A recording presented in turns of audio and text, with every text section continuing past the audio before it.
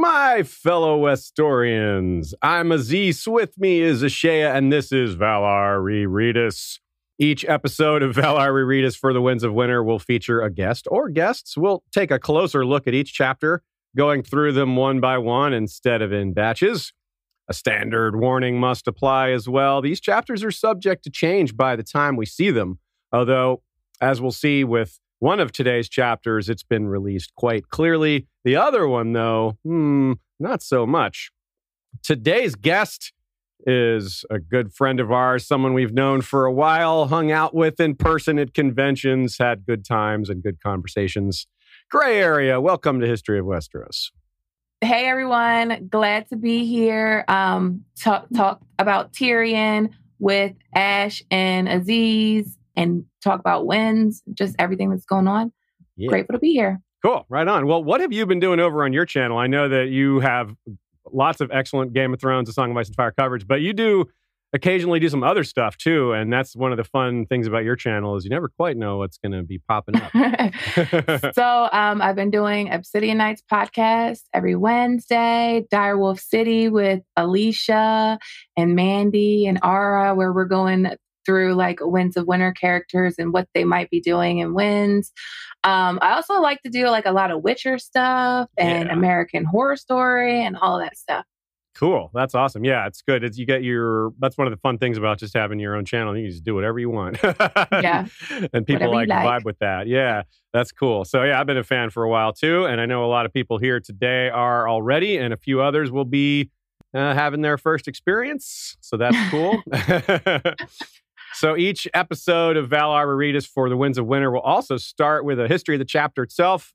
As usual, it's pretty brief, just a few details about what came along. I actually made a small mistake last week saying Victarion's chapter was third. It was second. Tyrion 1 was actually third of the sample chapters, meaning to make its way to the public. Of course, we don't actually know what order George wrote them in. We just know what order they, escaped his basement and made it out into the world. So Theon 1 was the first. And this one, Tyrion 1, was read at Miscon in Missoula, Montana, which again was where the Victarion chapter was read for the second time. So I will repeat that Missoula, Montana in May 2012 was the place to be. 2 Winds of Winter chapters read, and neither have been ever read again, as far as we know. So what on earth? Let's talk about missing out and not knowing that was the one chance.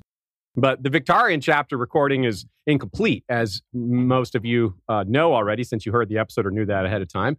And for Tyrion 1, we have even less. It's only a few snippets from that reading, which is why we're doing these 2 chapters together. We're mixing them together. They follow each other chronologically, and we have a lot more on the second one than on the first one. So yeah, as far as the second one goes, the full and official release was March 21st, 2014. It was actually released on the World of Ice and Fire app. It can still be found there. That app is pretty cool. It's got a lot of handy things you can look up, and it's got 4 of the sample chapters, which is nice. And it's the 7th of the 11 chapters that have been released. Interestingly, though, there's a bit of a confusion in the fandom, and in the app, in that World of Ice and Fire app, the chapter is called Tyrion 1, even though it's Tyrion 2. But there's a chance that George has changed his mind. Maybe he scrapped Tyrion 2 or Tyrion 1, but as you'll see, there's some things that are missing that he just can't skip over. So either way, it's something to think about. It's not super important for us to worry about, just a piece of trivia. The chapters will work themselves out. We'll play with what we've got now. And there is a lot to work with. This chapter has a ton going on. We have 3 POVs for the Battle of Slaver's Bay, also known as the Battle of Fire. And of those 3, it's clearly Tyrion we're the most familiar with. I mean, that's not close. Victarion and Barristan combined don't have as many chapters as Tyrion. And of course, he reflects himself that this is not his first battle, it's his third. And Victarion and Barristan have more battles than Tyrion has chapters. But we haven't seen any of their battles, and we've seen all of Tyrion's. So starting off, Gray, what's your first just impression of what we have so far from the Winds of Winter? We've got these Battle of Fire chapters, and we've got, there's a couple of things scattered around elsewhere. Is it just making you more and more hype, or what are your thoughts in general? It is making me hype. Like, my first reaction to Tyrion 2, I feel like the Tyrion 1, the windblown one, I think that might be scrapped. I think Tyrion the battle might be the first Tyrion won. Okay. Of the Winds of Winter. But my first reaction was like, oh, it's getting nasty in Meereen. It was very reminiscent of the Blackwater. But one of the funny things is I found that Tyrion was really looking up to Tywin, kind of like he was laying it on when it comes to Tywin, almost like with admiration and not exactly hate, which is kind of different for me with Tyrion. That's also a great point. Yeah.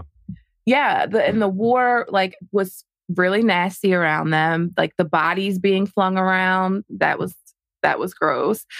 Screaming, the people dying. Like it's a horrifying chapter. But one of the things that stood out to me the most was the White Dragon Syvass piece. Oh, yeah. Being bloody. And I think that might be some foreshadowing that something might happen to Viserion in Meereen. Ooh. That's a great idea because I think a lot of people interpret that scene as maybe suggesting who might ride Viserion, and not that it can't be both, but I like that idea a lot. So that's a major thing that we'll discuss this episode for sure, along with all these other things you mentioned. But yeah, one comment you just made I want to address right away about Tyrion and the way he's thinking about his father. Of course, that's a huge topic. Whenever we talk about Tyrion and his father, it always comes up. But you're right, he's not thinking of him in the same ways. He's not thinking of him like as their personal relationship. He's thinking of him as a general, right? That's like he's not as a father, and that's a bit of a change. Okay, so our homemade titles for this one, Tyrion 1 is Adrift on the Windblown, aka Love at First Sight of Flight. Probably. We have to go probably there because we don't actually know what happens in that chapter. Tyrion 2, A Sword is Mightier Than the Pen, aka Rain of Fire Corpses. Adrift on the Windblown because, well, Tyrion suggests the plan that the Windblown are already doing. So they're kind of following in their footsteps without knowing it. Probably won't actually get the chance. And one thing that I'm looking forward to seeing that we either skipped over because we missed it in Tyrion 1, it's part of the section that's missing, or just stuff that, maybe it's going to have to be rearranged, or we have to rewrite some stuff, is his first reaction to seeing dragons. That's what I mean by love at first sight. Tyrion, in his first chapter, he's thinking about dragons right away. So we know that's probably foreshadowing that's going to be in part of his arc, but that doesn't actually happen until like now, 5 books later. So I actually have this question later in the document, but let's just go to it now. What do you think about that? Like, do you have thoughts on how you think Tyrion would react? Is that something that's like really been building up? Are you looking forward to that? I am looking forward to that because a lot of like in a Game of Thrones, when he talks about his childhood, like he was so in love with the dragons and dragons and dragon lore. Like he's stolen books, or not stolen. He borrowed books from the Winterfell library. He probably would have stolen it. Let's not label him a thief. But he borrowed books from the Winterfell library about dragons. And he, like the first time he visited King's Landing, he went down to see the dragon skulls. Like he has an obsession with dragons. So, and he even has dreams. Like he had that dream in Dance where like he's fighting on a battlefield and dragons are like flying around, and he's like, what's his name with the baby head coming out the shoulder? Meleys the Monstrous, yeah. Yeah, like he's kind of like Meleys where he has 2 heads. Yeah, that is such a strange dream. Yeah, and Moqorro, of course, makes that quote, says, you're in the middle of it all, dragons, young and old, bright and dark. And this chapter really makes me feel that way because he really is in between all this stuff. Like, you got Victarion on one side, Barristan on the other side, and the dragons are literally above them. And one thing I really liked that the show did was when he saw Drogon in Valyria, like the reaction of he was just in awe of the dragons. But I feel like Tyrion seeing these dragons may be a big changing point for him. Ooh. Like we haven't seen it in Tyrion 2 in this chapter, but I feel like it's going to give him like something to live for. Like not just the dragons, but the Dragon Queen is going to like, there may be something still left here for me. That's a great idea. Yeah. Like because he's always loved dragons and we're not sure he's sold on Dany even. That's something during our discussions of this chapter, it comes to realize that, we discuss agency a lot, right? And with Tyrion, this is something that's a big deal because he's lost a lot of his agency. And it's easy to think that he's just going to get it all back. And it's easy to think to fall in the trap of thinking he's joining Dany because he wants to. But really, like, what other choice does he have? Yeah. Not many. So you're right that going to Dany as a queen might be about survival, but going to Dany as the mother of dragons might be about that is something he's like legit interested in on a personal level. And even though he doesn't know her yet, like he's seen, like she basically saved his life. Yeah. In the fighting pits. So. And he did that a pretty good job when he said, I don't know her, but I can, he kind of grokked part of her personality by telling, saying she's a rescuer, she's done this, she's tough, because just by sussing out all the things she's done, he can get a read on some of her personality. I was like, well, she's clearly not weak. I mean, come on. You can judge a few things from that. So yeah, he's really good at that. Mm-hmm. So, and as far as the second part of the title there, we have the sword is mightier than the pen, which, of course, this has been an ongoing theme of the recent Tyrion chapters. He signed all these contracts, right? First, he signs the contract to join the Second Sons. He signs contracts to pay them this absurd sums of money if things go well, right? 10,000 or 10,000 gold to one guy, all this money to another guy. There's just 100 papers or so that he signed. So there's a lot of debt he incurred. But also that kind of helps keep him alive because they want to try to collect on that. And Jorah shows when the sword is mightier than the pen by stabbing the messenger, kind of forcing the issue. The issue was probably going to be forced anyway, but Jorah's taken no chances. And then Rain of Fire corpses, well, that's just me being punny. The movie Rain of Fire is a thing, and it's a post-apocalyptic dragon film. Personally, I call it the number one post-apocalyptic dragon film of all time because it's the only post-apocalyptic dragon film of all time. But I think it's a pretty fun movie. And this, in it, there's a lot of, corpse eating and dragons flying around. So, hey, why not? Let's make that connection.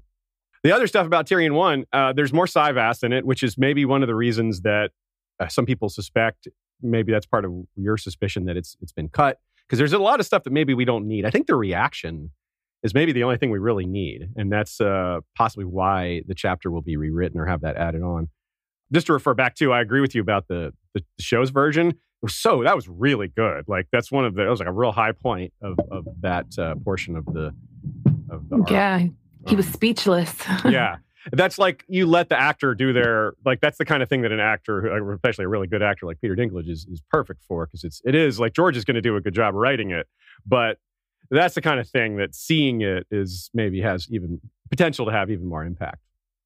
So everybody's worried about the Volantene ships showing up, and that is one of the things that happens near the end of Tyrion 1. And Jorah spies the Kraken banners. More on that later, because, of course, something that's really interesting, kind of under the radar theme here, is that both Jorah and Tyrion are Westerners, right? Like, Jorah is a Northwesterner. He's not part of the West, but he's from Bear Island. And the thing that Bear Island and Lannisport have in common is a lot of Ironborn raids and attacks over the years. And so they have that kind of cultural thing shared. So in Tyrion 2, let's do a quick synopsis. The Second Sons are about to be caught between the surprise attacking Ironborn and the surprise attacking armies of the Queen, led by Barristan Selmy. With battle imminent, Tyrion turns to his best weapon, his brain, quite sure that his side needs to be switching sides as soon as possible. The first order of business is getting on his armor and managing his fear. He manages that okay, but trauma of his own guilt puts him into a violent rage that he almost does not manage. The sounds of battle is what snaps him out of it. Viserion and Rhaegal, themselves Second Sons of a sort, have emerged from Meereen, the latter circling the bay as ships clash and burn, while closer by, the White Dragon is taken to burning plague corpses in midair as they're hurled from 6 so-called wicked sisters, the trebuchets that continue to bombard Meereen with plague. Some of the flaming bodies land on people and horses, and that doesn't exactly help the sense of panic and chaos everywhere around them. Finding yourself surrounded on all sides by plague and war is terrible enough. But now they have dragons coming at them from above. I mean, you have things from all directions, and now they have above as well. Goodness. This is intense for participants and for readers, and it's really just getting started. The dragons are also a good reminder of why Tyrion is quite certain they're on the wrong side, and the arrival of the Ironborn, bearing dragon standards, is a huge piece of additional supporting evidence. Yeah, don't fight against that. Differing messengers, one with a sexified breastplate, demand that the Second Sons join the fight. The orders don't make a whole lot of sense, and that adds to the general confusion just everywhere. And the Yunkish, with their weird, ill-advised rotating command structure, only makes that worse and worse. The news of who killed a certain commander is really important. It was the Windblown who did it. And that's our clue to realize Barristan's plan to send Garrus and Archibald with an offer to the Tattered Prince to switch sides in exchange for Pentos has clearly worked. In other words, there's another reason to switch sides, even though Tyrion doesn't actually know. The messenger is annoyed by Tyrion calling out arguments against him. And, well, this messenger does a pretty terrible job reading the room. Well, tent. When you find yourself alone in a tent or any place with a bunch of professional killers who are currently and obviously plotting to turn on you, it's a terrible idea to give them more incentive to turn on you. He showcases that ignorance when he notices Tyrion yelling that he's an escaped slave, demanding to be returned. The Second Sons, of course, don't want to give him up because of all that gold we just talked about. But the messenger still doesn't seem to get it. He must think that don't shoot the messenger is something that people really adhere to. But no, they definitely don't. And Jorah says, okay, you're talking about sending Tyrion back to a slave owner that also owned me, and I'm not down with that. I didn't sign over any of my wealth for my people. Well, he probably doesn't have any to sign over. Bear Island, not exactly rich. But that's beside the points. Yes, points, plural, the point of the pen and the point of the sword. As Illyrio told Tyrion, and Inkpots recently reiterated, some contracts are written in ink, some in blood. So, yeah, his death proves you can't always rely on a contract signed at sword point, but this man's death is a contract in blood. A turning point, there's no going back now. So, surprise, the Second Sons, for the second time, take the side of Daenerys over the Yunkish. Pretty smart.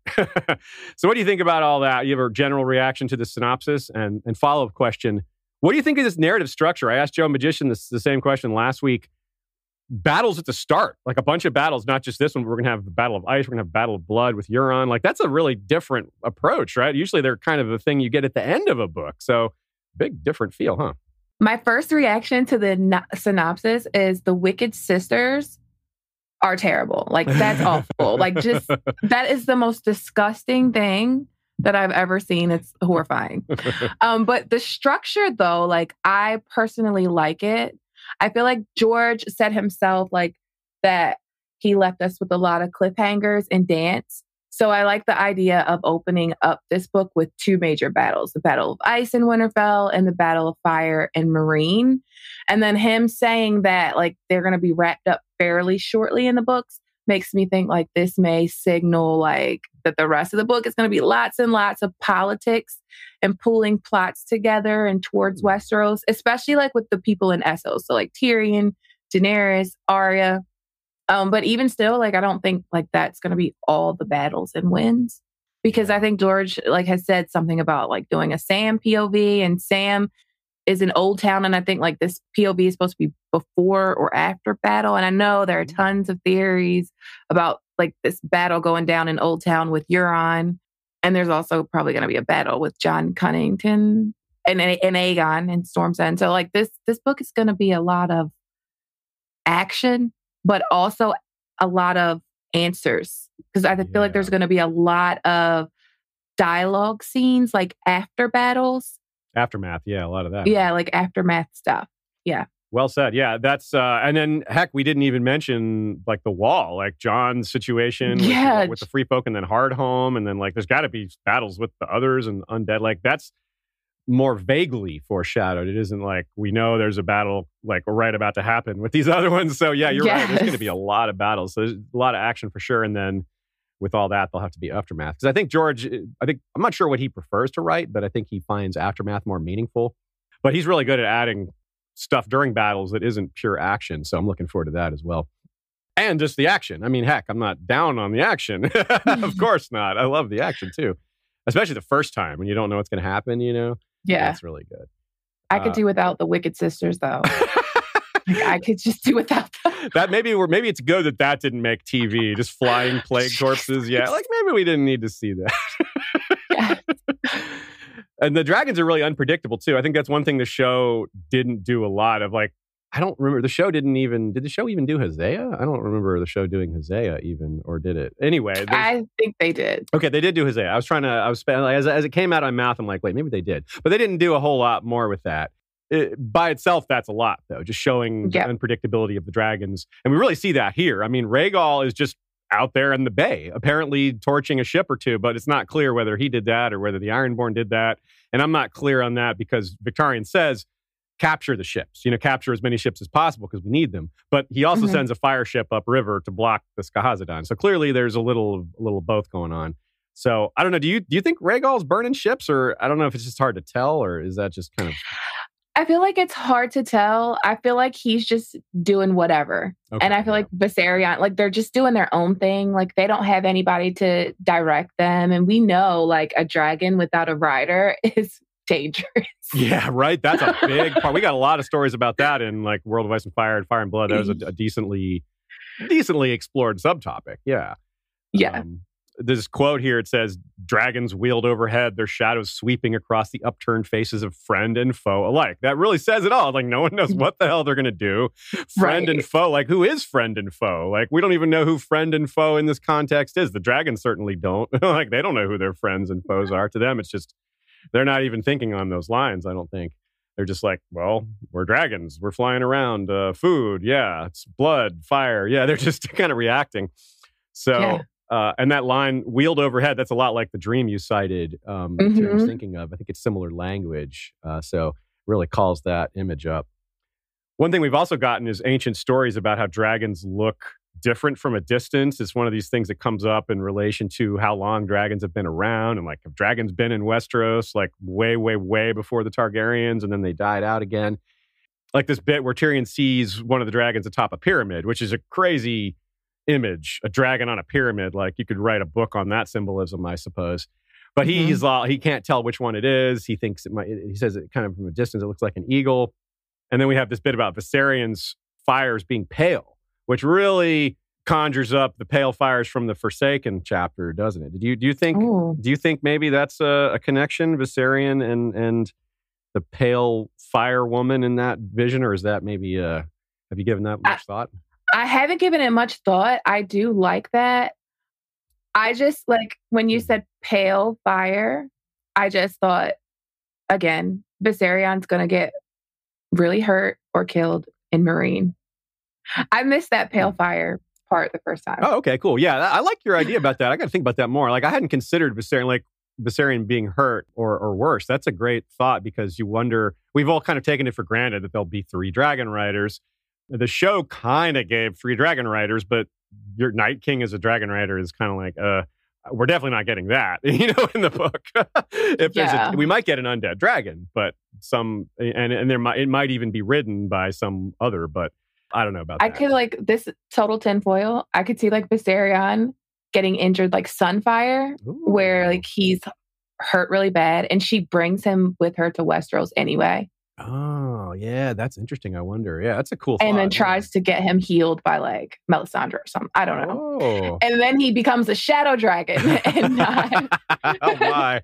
There's that shadow dragon. We gotta accomplish that thread somehow. Yeah, the shadow breathing dragon or whatever. That's gotta happen somehow. Yeah. So as far as the switch goes, I guess it's pretty straightforward ultimately. Like, no one's surprised that they're switching back to Dany's side. No one's surprised that things have turned in that direction. And no one's really surprised, given that so much has turned against the Yunkish, that the sellsword would be thinking of going back. However, there's still other considerations. For example, like, does Ben think that it's just going to be that simple? I don't think he does. He knows that Dany promised to kill him, and Daario did too. So he's probably a little worried about maybe they just won't accept me back. That might be kind of on his mind. And not just that, but there's other people like Jorah and Tyrion. Do you have any thoughts in general on, break them apart if you feel like it, or just speak to them as a group, like Dany reaccepting Jorah and or Ben Plum, and then just anything you want to say about what Dany might think about Tyrion, just off the cuff? So I think that Tyrion, I think she will accept Tyrion. I feel like Tyrion will be so helpful to her when it comes to Westerosi politics. He was hand of the king to Joffrey. He's very, very smart. I think she might forgive Jorah. I think it's very likely that she will forgive Jorah, but I'm concerned on Brown Ben. I've been back and forth on this. Like, part of me wants to say that she will forgive him, but I'm not sure about it. I think this may be like the first counsel that Tyrion gives her. Okay. This may be her first counsel from Tyrion ever. And I think what we would expect Tyrion, like we would probably expect Tyrion to say, yeah, forgive Brown Ben because I play Syvass with him a lot and I like him. Yeah, what is he going to say? Yeah, it's like, yeah, but I actually don't think that Tyrion will, I think that Tyrion will counsel her not to forgive him. I think Tyrion is really detached. He is admiring Tywin and he's probably thinking, you know, what would Tywin do in a situation like this? So I feel like he's treating his life kind of like a Syvass game right now and using his mind over emotions. And I think that Brown Ben might get the Janos Slynt treatment. That's and from Tyrion. Idea. I like that idea a lot. Yeah, just like ruthless, like, yeah, you want the Second Sons, but you don't want this current leader. Like they will switch sides again if you don't, if you don't take steps. That's a great idea. Wow, that'd be so cool. It's like, nah, Ben, thanks for everything, but sorry, bro. We can't. We got to go on without you. The world has no place for you anymore. One thing I like about that too, that adds to it, comes from a question or a comment we got from one of our Flick commenters, Rolling Knight, who says, think about Tyrion as the leader of the Second Sons, not necessarily like as the captain in that sense, but given that he owes them all this money, they're going to do what he says to a certain degree and protect him to a certain degree because they want to cash in on that. So it's almost like he may be able to maneuver it so that they're sort of like his own men, especially if Brown Ben's out of the way. So, and the comparison I saw here that Rolling Knight made was Bloodraven and the Raven's Teeth. And Bloodraven's already got a lot in common with Tyrion, just being disliked, being hand to the king and unpopular, being kind of ruthless, kind of doing what it takes to get it done, but not worrying too much about what people think of you. And that part working out very badly because people think really bad of Tyrion and of Bloodraven. That's really cool. I like that idea. Do you have anything to add to that? He kind of did that. That's kind of what he did in King's Landing with Janos Slynt, like killed him and then put someone loyal to him in charge of the Golden Company. Not the Golden Company, the Gold Cloaks. Yeah. Yeah, right, of course. The Gold Cloaks. I feel like he's going to do something similar here, like bye-bye, Brown Ben Plum. That's great. Yeah, I have not heard that idea. I've thought of him taking, when Rolling Knight presented this idea of the Second Sons being with Tyrion like that, it made sense to me. Although my first impression was that the clans of the Vale are also maybe could fall into that because he armed them. But they're just not they're not professionals. They're great fighters, but they're not like organized like that. They don't necessarily, they're not like used to taking orders like a group of sellswords are. So, but it could be both. Like Tyrion could just be building up this whole army of his own guys here. So another thing that happened was Ben tried to consider buying Jorah to sell his head to Dany, to give his head to Dany. So he was trying to win his way some favor. So he's trying to think of a way to get back with her. And you mentioned Jorah, like forgiving Jorah. I agree with that. I think Dany's probably going to forgive Jorah. And we've got a really cool idea as to one of the things that might help put Jorah back in Dany's good graces. We got a great theory that's coming later in this episode, something we discovered from foreshadowing in this particular chapter that I'd never noticed before. So you're going to want to stay tuned for that, folks. As far as other conflicts, while we're on the topic of reaccepting people or mending bridges or what have you, do you see anything in this chapter or just have thoughts going forward about Tyrion either facing his family, going against them, and rolling into that, your idea of him thinking of himself as like a Syvass player? Like I kind of picture him playing Syvass against Jaime, but it's real armies, on the board. Kind of like what we saw in the TV show with them going against each other. Any thoughts on that? Yeah. So I do think that Tyrion is going to go against his family. One thing the TV show didn't do really good is show like how much Tyrion is disassociated with Jaime at this point. Like Jaime, he is pissed off with Jaime for the whole Tysha thing. And he's pissed off with Cersei. Like a lot of when he's in Dance, he's dreaming of like killing Cersei. But I also think that there is going to come a point where Tyrion is going to be conflicted. And I feel like that dream where he has two heads and one head is crying, where he's feeling like a Blackfire. Totally he's feeling agree. like Maylis. He's feeling like a traitor. So I do feel like while he is going to be this traitor, air quotes, to his family, like he is going to become conflicted. Mm-hmm. Yeah, he may be some of that emotion will come back. And I think that's something we see foreshadowed here as well. We'll get to this more specifically later in the episode, but how he's, as you said, he's feeling some emotion, but mostly he's trying to block it out and he's mostly focusing on other things. And maybe that's part of why he gets so bottled up. That rage, it's like he's not processing it at all. Yeah. So, and other things too. Obviously he's afraid. He's been drinking again. Yeah, I was going to say he's drunk as hell. Yeah, the alcoholism is a strong undertone that's you really got to be on your toes with that, because it's the nature of alcoholism is such that people are in constant denial about it. So it doesn't make a lot of sense for George to write Tyrion being aware of how big a problem it is for him. So we have to read between the lines. And when you're really aware of it, it's like when he's like, don't we have any more wine? And Tenny's like, well, you drank it already. I mean, she sounds like the patient alcoholic, like wife of an alcoholic spouse, right? Or wife of an alcoholic husband, yeah. And just like explaining basic things to him, like he's forgotten that he's drank that already. Like, what? Like he's like in his 20s. You're not supposed to forget what you just did a few minutes ago. Really, that is pretty ominous. So we'll come back to that. But yeah, it's definitely part of his state of mind. Okay, so the battle. First line, somewhere off in the far distance, a dying man was screaming for his mother. Well, that's pretty grim. We've already talked about how this is going to get worse. We have battle, dead bodies, plague, dragons destroying things at random, starvation. It's just going to get worse, though, right? Like, we expected to see stuff like this in Westeros, and we probably still will. But like Slaver's Bay, it's awful, and it's probably just foreshadowing worse things in Westeros. Do you think it's going to get completely worse? Like, I don't know how you could even describe it, but do you generally agree with that sentiment that it's just going to get so much worse?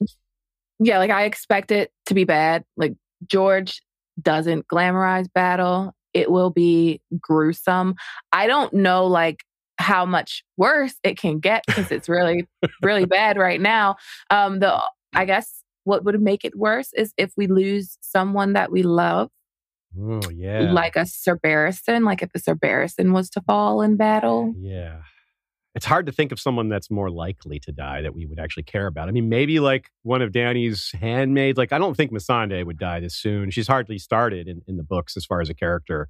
Irri and Jiki were killed off really early in the show, so maybe them. But I don't know if we're not as emotionally invested in them. Maybe some people are. I like them a lot, but they don't get a ton of screen time, and we don't know much about their past, so it's harder to be invested in them.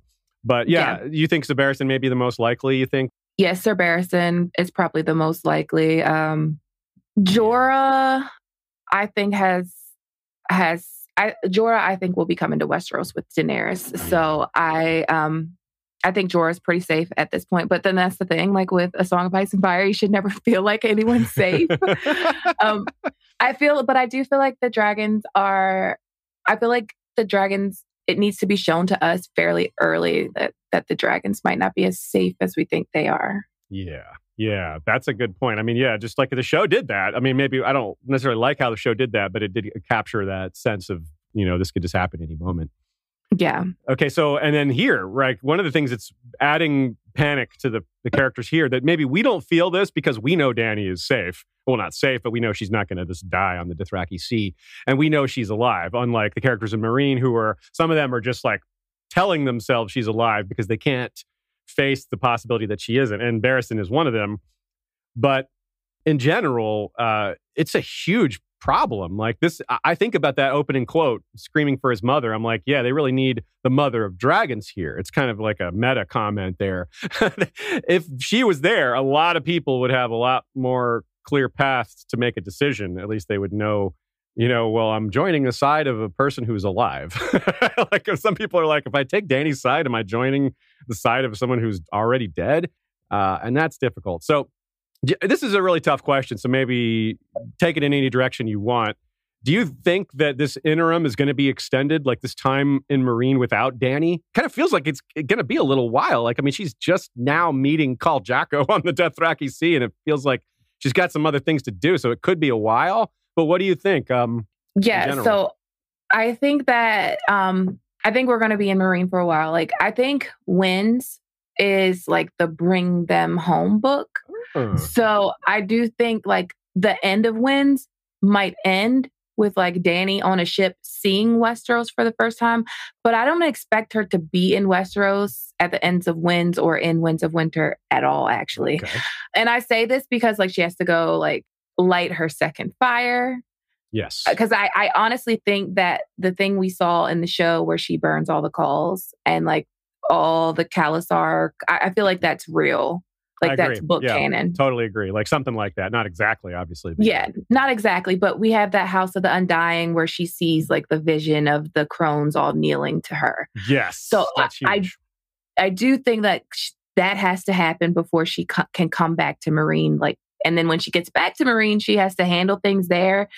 If Meereen is like post battle when she gets back and a mess, I feel like she's going to want to fix it before she leaves. I don't think she's just going to leave. And there's like some speculation that she might like go and wreck Volantis. Yeah. And like, so I don't see her leaving Essos quickly in Winds of Winter. And then there's Pentos to deal with too, right? And Pentos. So much. You're totally right. I agree with you. There's a lot to do. Even if she handles them quickly, even if she's like, okay, this is how we're handling Meereen. This is one idea I had somewhat recently is the way she can handle Meereen is like, okay, look, this doesn't work. The slavers are terrible. This whole part of the world is kind of messed up. Anyone who doesn't want to live here, get on the ships. Let's all go. Like she does a Nymeria kind of thing and just says, except they actually know where they're going. Nymeria didn't know where she was going. She's like, we got to get the hell out of here. Dany's going to have maybe more of a plan, but it's still going to be just, look, I can't stay. This isn't going to work. Let's just go. Like, just get everyone on the ships. And if the Volantis fleet shows up, she might actually have enough ships to pull that off. But with the Iron Fleet only, no, that's not enough. So yeah, you're right. It's just really hard to conceive and how difficult to put it all together and to make guesses that you can really feel confident in. Yeah. Yeah. So let's talk a little more about the fear that Tyrion is discussing and dealing with and how he applies it to other people around him too. Because as a future leader, a leader of men and someone who has already, and someone who's already led men in the past, understanding fear is really important because how his men under his command respond to things, managing morale.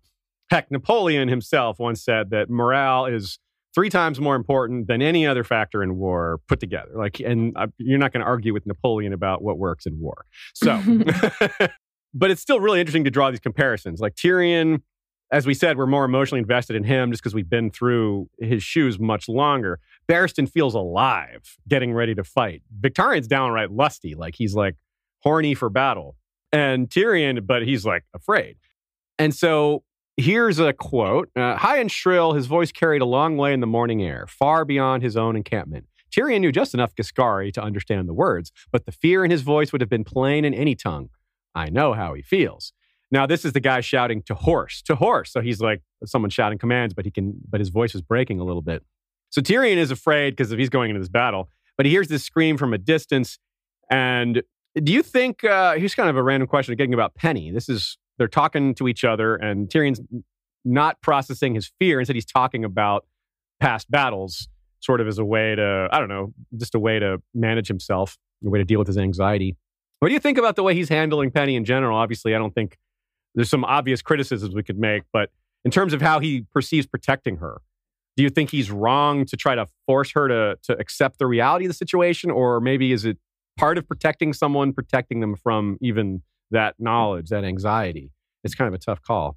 It is, because I feel like it could go either way. Like it's kind of wrong because I feel like he's mean to Penny, but I mean, he's being nicer than he was. But I still feel like he's kind of spiteful and mean because she's a dwarf like him. Yeah, and they have I don't know. It's kind of hypocritical the way he treats Penny. And like, you're a dwarf too. Why are you treating her like this? Yeah. But I do think that he is trying to protect her. Like, he does want to protect her. But then, like, at times when he compares her to Shae, I just don't understand that comparison at all. I don't know what he's doing, like what's going on in his head that he would compare Penny to Shae. Yeah. Like when Penny tells him things and then he's like, well, Shae said something similar and she was a whore or whatever. Yeah, it doesn't. And there's really not that. You're right. That's a topic we have in here as well for further discussion. Let me actually jump ahead to that because this is a good, we're now that we're getting into it, it's pretty pretty on point. Find my place here. There's this theme of sex and violence here that's really strong. And we already just started with it, mentioning Victarion's feeling of lust and to a lesser extent, Barristan feeling alive. And Tyrion thinks you never forget your first, that's the way, that's worded in a way to think of losing your virginity or your first sexual experience, whatever phrase works for you there. And that same language is used by Victarion. He says he thought of his first chip of his first woman. Like, it's back to back. So, and then here we have Bakoko kissing and fondling his lover. And Nina reminds us that sex and violence are openly combined in Dothraki culture, which Dany is and was quite involved with. And Nina also added a great point to add to what you're saying here. He says he's not wrong. Tyrion is not wrong that Shae probably never loved him. He paid her to be his girlfriend, and she accepted that. But he's gone too far in the other direction. Now he thinks Shae had been making it all up when she said she was scared because she had pleasured him for half the night. That's just not fair. It's like the pendulum has swung too far. Tyrion's realizing a lot of that was fantasy, but he's just accusing Shae of all these things that are just not reasonable. Like, she's trying to survive. Like, he's not accepting that really important truth. And that's also true with Penny, that they're just trying to survive in this very patriarchal world with no one like championing them. And Nina also points out that Shae woke him up. Like, Tyrion was thinking, I had to wake Podrick up because he was like, but Shae woke him up. Like, she was the first one awake. Like that. Like, she should get some credit for that, right? Like, if he's criticizing Podrick, who's his squire, like, then hey, good job, Shae. Like, you're the first one like up. And like you said, Tyrion's bitter that Shae called him fearsome because he now thinks of that as mockery, like of my giant of Lannister. Maybe one way we can reconcile all this, because I do think Tyrion has learned a few things about being poor, about being downtrodden, is at least learned that. But I don't think he's made a separation between men and women. I think he kind of lumps everyone together and doesn't realize that women face a much different set of challenges. So maybe that's what he hasn't learned. If he's maybe learned what it's like to be poor and enslaved, but he hasn't learned the empathy on this way. Like, he hasn't learned what it's like to face the challenges as a woman. And he doesn't seem to be showing any of that learning either. Do you think that's maybe a good way to put it? Or do you have any? I think that's a great way to put it. And I think that he will learn the differences and challenges that it being a woman when he is working with Daenerys closely. Someone that he actually does have to respect. Yeah, someone that he respects, that is not going to be welcomed. Like, he might see Daenerys, but we don't know, like, for sure, like, if he's going to love Daenerys or if she's going to be problematic for him. Like, we don't know what he's going to feel. But, like, let's say, for example, like, he does love her and he looks at her as, like, this new hope for the future. And then he sees that, like, these people in Westeros don't respect her. And he sees, like, what she goes through in Meereen as just being a woman. I think maybe because he doesn't respect Cersei, and as bad as the person as Cersei is, like, Cersei goes through a lot of the things that she goes through because she's a woman. Yeah, and he's never really had a strong, like, quality female role model. Like, that's something we maybe take for granted, is Tyrion never met his mother. And that's usually, like, the number one woman in most people's lives that, like, helps you to learn to respect women if you're a man. If it's not being taught to you by, your elders aren't just imparting that on you. Some people just learn that naturally by loving their mother, right? And Tyrion just doesn't have that. And it's really hard for not everyone. I mean, some of you out there know what Tyrion's going through on some level, but most of us, we can't conceive of that. We don't know what it's like to have that. To have experienced the opposite, that other, way of being. And so I think you're right about Daenerys. It's really interesting to think about, is he going to respect her, or is he going to also lust for her? Because that's how he interacts with so many women. He hasn't had, like, healthy relationships with women, like, ever. Ever. Cersei, terrible relationship, not entirely his fault. Of course, she's terrible. She was the elder. She treated him horribly from the second he was born. Like, what are you going to do? No mother around to raise him. No grandmother, presumably, that's been mentioned. I'm pretty sure she's been gone. I think she was dead before he was around. So there's just nursemaids and servants, those were the women around him when he was a kid. And that's obviously not going to help his conception of respecting women when he's this powerful, Lord of Casterly Rock, son of, et cetera. So yeah, so there's a lot to work with there. Do you think this foreshadows more troubling violence in the future? Like in the future, do you think Tyrion's going to use his position with Dany to execute revenge and get people back for what they did to him? Or do you think maybe he'll step back from that cliff? This sort of touches on what we're talking about with him fighting his own family, but this is more along the lines of just kind of the innocence out there. Yes, like I think at first he will be like revenge for Cersei, for his whole family, everything that anyone's ever done to him. I feel like he's going to be about revenge, but I also feel like he's just going to be ruthless. I feel like he's going to be ruthless. I feel like he's gone down a very dark path. I don't feel like he's going to be ruthless to the point where he can't come back around, but I do feel like he's going to be ruthless. And I feel like that's going to be something that Daenerys is going to like about him. Oh. Yeah, because she needs a little of that. Maybe not too much, but yeah, lack of ruthlessness has definitely been hurting her in Meereen. Yeah, I feel like he's going to be the ends justify the means kind of person. Like Tywin, I feel like that's why he's talking about Tywin with such admiration at the start of this chapter and throughout this chapter. I feel like he's going to really be Tywin-esque, just Machiavellian. Yeah, just do what needs to be done. Be a rock about it. Be Casterly Rock. That's a great point too, because if Dany's just so frustrated with Meereen, if anyone can come in and just make headway and cut through that mirror and he's not and solve these problems, she's going to be grateful, or at least be like, well, I need this guy. Like, I don't have anyone like this.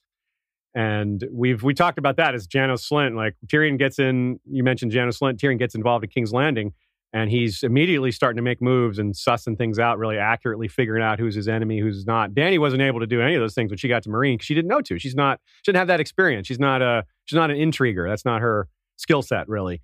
But Tyrion could show her what's what, and we could see some Tyrion going up against Varys later down the line when there's a battle of intriguers. That's a little off topic maybe, but I think it's fun to think about. Okay, so let's see here. Let me get back to the battle. We talked about Tyrion's conflict. A little more about the armor stuff. That's part of what compares them. Is there's a lot of discussion of armor in this chapter, and some of it's I guess symbolic of what you present to the world and how you frame yourself and things like that. Tyrion thinks a lot about his father's armor, like how huge it was and how much it added to his mystique. It's like the trappings of power that Melisandre and Euron both go on and about. And in this case, it surely does work. I mean, it's burned into his mind, this image of his dad in this epic armor just sitting over the battlefield. But we have so much of this. Tyrion remembers Shae helping him get armored at the Green Fork. And now Penny's helping him get armored here. And at the end of the chapter, he gets a new breastplate from, with the erotic breastplate guy's armor. And Victarion is getting armored by the Dusky Woman in his chapter. And Barristan's armor is cited at the beginning of his chapter. And heck, Euron's armor in Aeron's chapter. I mean, I don't really know what to make of all this. I just think maybe it's just because people are getting ready to go to battle. Of course, they're putting armor on, but I feel like there's some deeper meaning to it, but I can't really put my finger on it. Maybe you can't either, but I wanted to ask you. I haven't thought about it. But off the top of my head, we're hearing all about this armor. Maybe it's... No, that's stupid. I don't know. I was going to say maybe you're stuck maybe like it's me. Foreshadowing, like the dragons need armor, like dragon armor or something's going to come. I don't know. That's really crazy, but I mean, maybe it is just because we're going to war. Yeah, I mean, it's time to not be who you are. It's time to put on people can't be people anymore. They have to be avatars of themselves. Avatars of their house. Tywin's armor is very lion-esque. I mean, it's all lions. And Barristan's armor is a dragon helm, and Victarion's armor is Kraken armor, and Tyrion doesn't have his own armor. He doesn't have his lion armor, so he's maybe not a lion right now. And then he gets erotic breastplate man's armor, which is like, what does that mean? It's like that really fits in with his depravity and his trouble with relating to women. He had mismatched armor on the Green Fork. You have that on here. And then now and then he trades that armor in for his lion armor, his Hand of the King armor. And now he has mismatched armor again. Yeah. So maybe he's going to trade that in for Hand of the Queen armor. I don't know. It is a lot of armor talk. There's a lot of identity. Well, anyway, it's something to keep in the back of your minds. Those of you commenting or listening later, feel free to send us thoughts on that one. It's got us somewhat stumped. Maybe some of y'all will have some insight there. But sticking on the topic of armor, here is something that I'm pretty excited about. A prediction that I think feels pretty good. Let me run through it here. A lot of you all will recall, at the end of A Dance with Dragons, we were joking about a certain character's new armor. And let's see here. I think we've discovered how Victarion will die. And I didn't mention this last time because I hadn't realized it yet. First of all, we'll start with Tyrion throwing shade at his fellow Battle of Fire POV companions here. Quote, a younger man might have found it all exhilarating. A stupider man might have thought it grand and glorious, right up to the moment when some arse-ugly, yunkish slave soldier with rings in his nipples planted an axe between his eyes. Okay, so the first part, a younger man might have found it all exhilarating. Well, that's pretty much on the nose for how Barristan feels, right? As they're opening the gates to charge, he says, the air tasted strangely sweet. There is nothing like the prospect of death to make a man feel alive. So that's Barristan for you. So it's kind of a joke because Barristan is clearly not a younger man. He's a much, much older man, but Barristan does still fight like a young man, and he's been in love with battle since he was called the Bold at age 10. So there's that. But the second part, it says, a stupider man might have thought it grand and glorious. That's clearly Victarion. You think, like a nod to Victarion, who is clearly a stupider man. And Victarion has thought a restlessness was in him, a hunger for the dawn and the things this day would bring, death or glory. I will drink my fill of both today. So that is totally on the nose. But the last part, right up till the point where an arse-ugly, yunkish slave soldier with rings in his nipples planted an axe between his eyes. Now, who was it we were joking about that has nipples in his rings, in his armor? That's Jorah. Jorah literally walked up with nipple ring armor at the end of A Dance with Dragons. And he's definitely an arse-ugly, yunkish slave soldier. He was just escaped from Yezzan Zokegas along with Tyrion and Penny. And he's as ugly as they get. Like, people describe him as ugly before he was beaten up and had a face brand. So he's extremely ugly. So that really fits. So that's just a perfect description of Jorah. Arse ugly, sold as a fighter to Yezzan, who was yunkish, and so ugly that he's unrecognizable. And with the nipple rings comment, so that the line was, the nipples on his muscled breastplate had a pair of iron rings through them. That's the actual line. So Jorah is a sword guy, not an axe guy. So that part doesn't fit, but whatever. Maybe he'll take Victarion's axe from him while fighting and hit him in the head with it. And really, this fits super well if you think about it too, because who would be madder than Jorah Mormont if he found out some Ironborn guy was trying to kidnap and rape Daenerys? Like, who would freak out more than Jorah? Even Dany wouldn't freak out as much as Jorah would. So, And also Jorah has a history with the Ironborn, right? He was at Pike during Balon's rebellion. That's where he got his knighthood. And Tyrion knows all this too. So now that I've rattled all it off, what do you think? Are you buying this? Victarion killed by Jorah? Yep, I'm buying it. I'm 100% buying it. I told you, like, when I seen it in the document, I was like, oh, that makes so much sense. And then there's like that whole thing with Dany at the House of the Undying with the corpse on the prow of a ship could totally be Victarion. Oh yeah, because Greyjoy, Grey Lips smelling sadly. Yeah, that's a really good Grey Lips thing, because people think it could be Theon, it could be John Connington because he's got grayscale. But it's like, yep, but we've been citing Victarion as a possibility for that, for a long time too. So yes, totally agree. So that could be neat. I'd like to see that fight. That could be a good one. Yeah, I feel like it has too much, the nipple rings, a stupider man. Victarion is stupid as hell. Like George has said, like, I forget the exact quote, but George has said, like, he's dumb as a stump, I think. Yeah, dumb as a stump. Dumb as a stump. That's awesome. Okay, so moving on from nipple rings to bells. That's another, like, thing. I don't know what to call. But bells are obviously a thing we've all, like, when anyone who started to reread after seeing the end of the show was a little more aware of bells and wondering how this is all going to play out and whether it probably has more to do with John Connington and his obsession with the Battle of the Bells. But this could all play together somehow. And of course, Dany with the Dothraki and the bells of victory in their hair. Like, that's a big thing in the books that's not in the show at all. And that's mentioned here by Brown Ben saying, look, there's no bells. I hear no bells. He's clearly not a slave.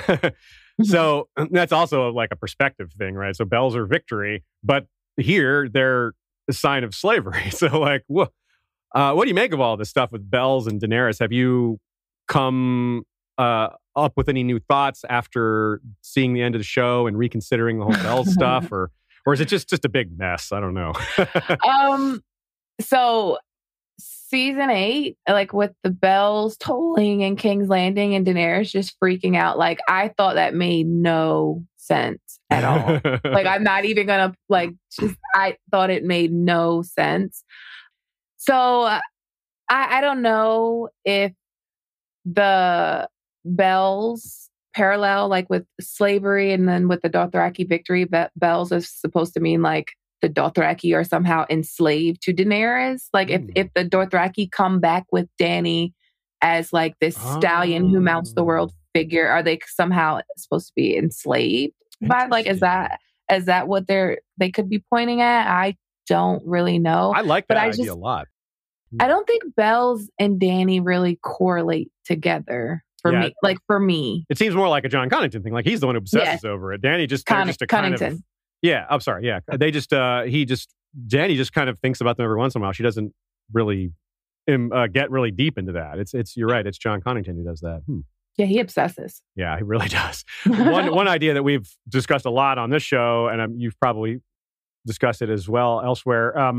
The idea that Dany will be blamed for what John Connington does. That could kind of rectify what the show did, kind of get us sort of along the same lines there, which would explain why it just doesn't make sense, the show's version, because it's like, well, that's the missing piece, that it wasn't her in the first place, it was someone else, and that she gets blamed for it. So that, for me, that works. I don't know if that works for you, but at least that would at least make a lot more sense. Yeah, like, I feel like the whole thing with season 8 was that Aegon was missing. Yeah, you really felt that loss, huh? Yeah, I felt it. Yeah, I think it's a bigger plot line than people are thinking. It also had the side effect of some people thinking that, if they got rid of that plot, it must not be that important. I'm like, I wouldn't go that far. They clearly got rid of other important things, so I don't think that argument necessarily works. No. Like, what are you going to tell me? Stoneheart wasn't important either? I mean, maybe, but I don't think so. I don't agree with that. So yeah, there's just lots of examples. We don't have to hammer at the show here. We talked about the idea, your idea that I really like, that Tyrion will just simply do away with Brown Ben as a way to deal with this problem. Well, there's something pretty cool here that signifies perhaps that it needs to be done. Here's a quote. Brown Ben Plum wore plate and mail over boiled leather. Oh, hey, look, more armor descriptions. The silk cloak flowing from his shoulders was his only concession to vanity. It rippled when he moved, the color changing from pale violet to deep purple.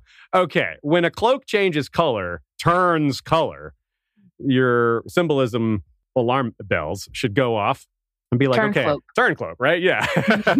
So you just look a little closer and you say, okay, pale violet to deep purple. Well, Dany's eyes are pale violet. Aegon's eyes are deep purple. So the color changed from pale violet to deep purple. So this fits pretty well with what we were discussing before. Do you think the Second Sons are maybe set to betray Dany again? Does this tell us they will betray Dany, or that maybe this is why Tyrion needs to do it? Maybe try to rectify these two things. I think they will. Well, I don't want to say they will. I think Tyrion knows that they could, because once a turncloak, always a turncloak. Mm-hmm. But Tyrion knows about Aegon, which Dany doesn't. Huge factor.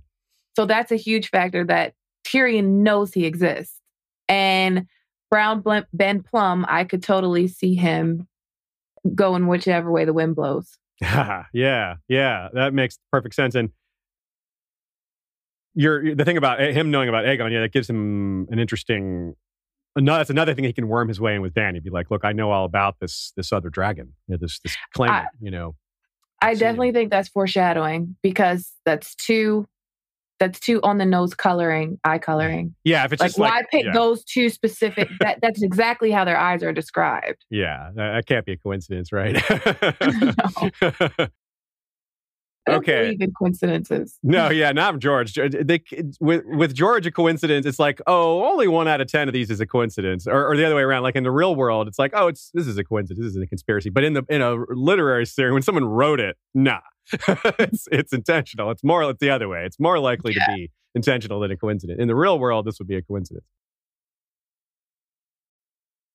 A little more about the battle itself, and here's talking maybe a little bit about the Horn and some other characters that may have issues with each other. So the dragons are the trebuchet stuff. That's one of the first things we see in this chapter, and this ties us in really nicely to Barristan's final Dance with Dragons chapter, which that's the last thing that starts happening, is the corpses start flying. And it's probably right around where Tyrion 1 is, if we're guessing what's going on in that chapter. Because Tyrion isn't he's not acting like this is something he's seeing for the first time. It seems like, just like the dragons, it's like he's experienced this at least 1 chapter ahead. Can't help myself here. The way those trebuchets are serving up meals to the dragons, they may as well be trebuchefs. Oh. Pale dead birds, George describes them as, these burning corpses. Like, I can't not think of the wall and like the undead over there, and the fact that Dany's just had like that wall scene with the tiny wall and the ants at the end of the book as well. And there's just George is doing so much to connect what's going on at the wall to what's going on with Dany, like leadership themes with Jon and Dany, just things falling apart. They can't control all these. There's too much to handle. They're too young and inexperienced, but they've just got the right attitude, like at the core, like their goodness really shines through. That's a big deal. What do you think about these parallels and these themes coming together? Because I think it really meets up with what you were saying before about Winds of Winter is going to be the book that brings them all together or brings them all home. And I think A Dance with Dragons sets that up with these POVs ending up in all of the same places. Like everyone's either at the Wall, Slavers Bay, or King's Landing, or just a couple other places like the Stormlands and maybe Dorne. I really like that he's doing that. But I wonder about the bodies like pale, what is it? Pale dead birds. Yeah, very specific, right? Like, are we going to get like some Wicked Sister trebuchet throwing whites over the wall? Whoa. At some point, like say some point in the book, the battle is done and they will just start flinging dead bodies over the wall. Wow. Like, could you see that? That's a really long way to launch. That wall is tall. Yeah, that is kind of tall. Still, it could maybe happen. I don't know. but it is interesting, like that she sees the ants going over like the wall in that when she's having that little berry quest. And I also do think like there's definitely a parallel there. I don't really know the purpose that it's there for, other than to say, you know, this is where she's going.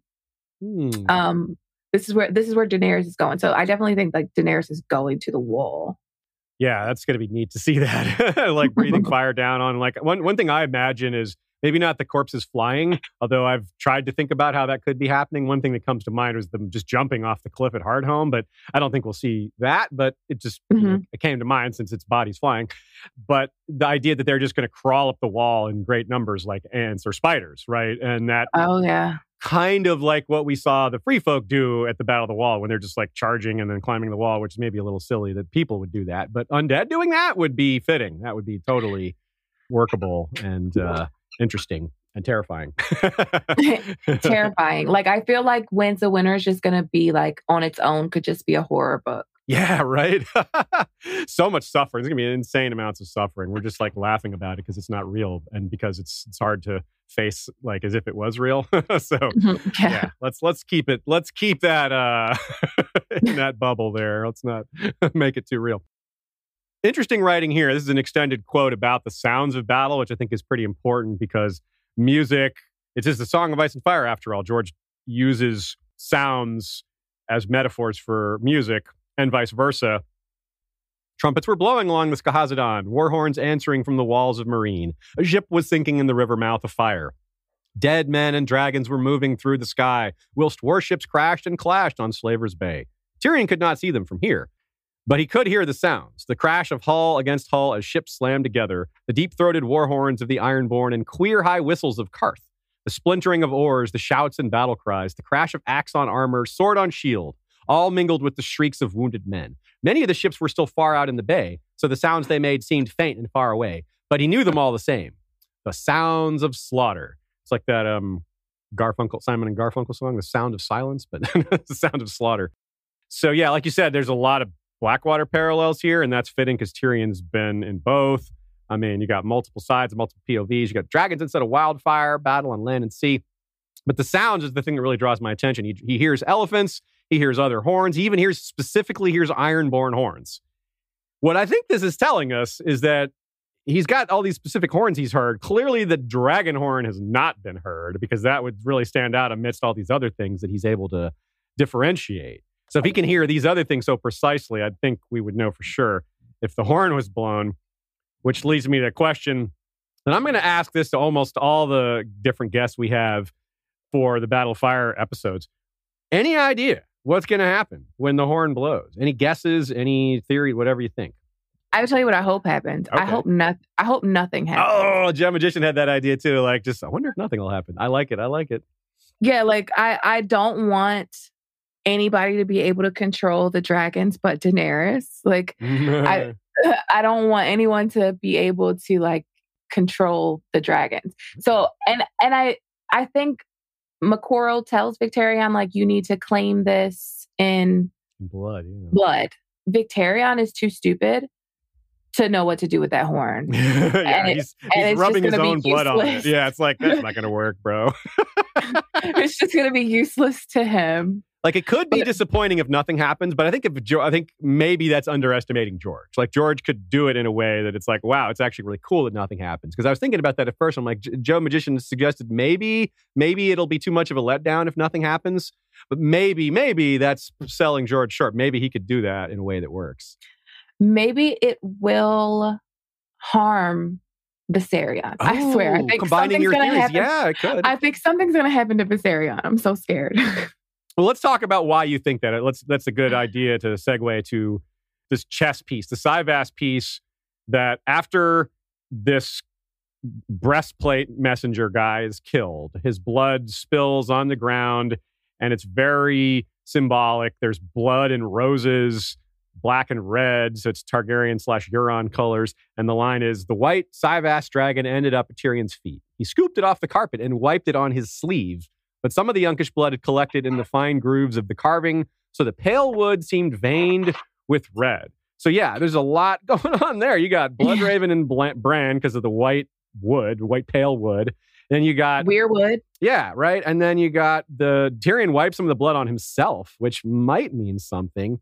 Do you think this is Tyrion riding a dragon foreshadowing, or Bran riding a dragon? Or one idea I heard that's interesting is Tyrion helped Bran with a saddle, helped him learn to ride. Is it possible that idea will be inverted and Bran, using his skin-changing powers, will help Tyrion learn how to ride a dragon? Or is that just a little too much for you? For me personally, I don't think Tyrion's going to ride a dragon. I don't want to see him ride a dragon. And I don't think he's a Targ. I know, that's very popular. But just me personally, I don't think that he is. I think he's definitely Tywin's son. Okay. But I do think that Tyrion is going to have a relationship with the dragons just because he loves dragons so much. So I could see Tyrion kind of trying to figure out who could ride these dragons. Oh, he could be helping, like maybe the call for dragon riders. Dragon, like a dragon seed, Rhaenyra kind of thing. I could see Tyrion like facilitating that. But I don't necessarily see Tyrion riding a dragon. Okay. I don't see Bran warging a dragon. Like, I think if Bran tried to warg a dragon, his brain would melt or something. Or the dragons would. Yeah, like one way or the other. Yeah, fire and ice. Too much. That's a good idea. And I'm glad you brought up Tyrion and the dragon seeds, because one general rule I have, if George brings up a big historical event in like the Dance of Dragons or just other important times, there's a decent chance he's foreshadowing it happening in the main series. A good example is there were two huge great councils in history One of them was overseen by Bloodraven. And of course, that's how the show ends, with a great council. And so we were over here on History of Westerns. I'm sure we weren't the only ones, but we were adamant there was going to be a great council because it was such a big deal in history, discussed so much. So it seems like that's going to be something that has to happen in the Song of Ice and Fire as well. And so that brings us to the Dragon Seeds. The Dragon Seeds were a huge deal during the Dance with the Dragons. It's a huge plot line. But I struggled to see how that could come up in A Song of Ice and Fire. Like, are they going to put out a call for people? And they could.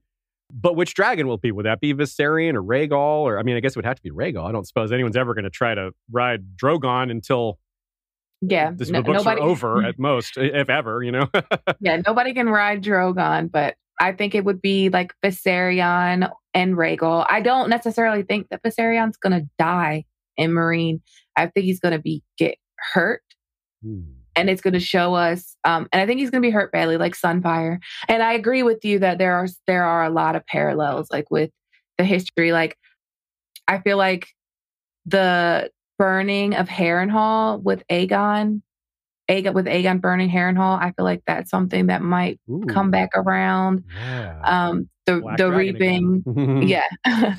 The reaping, I also feel like a lot of the Blackfire Rebellion, just the idea, like, I feel like Aegon already makes that a thing.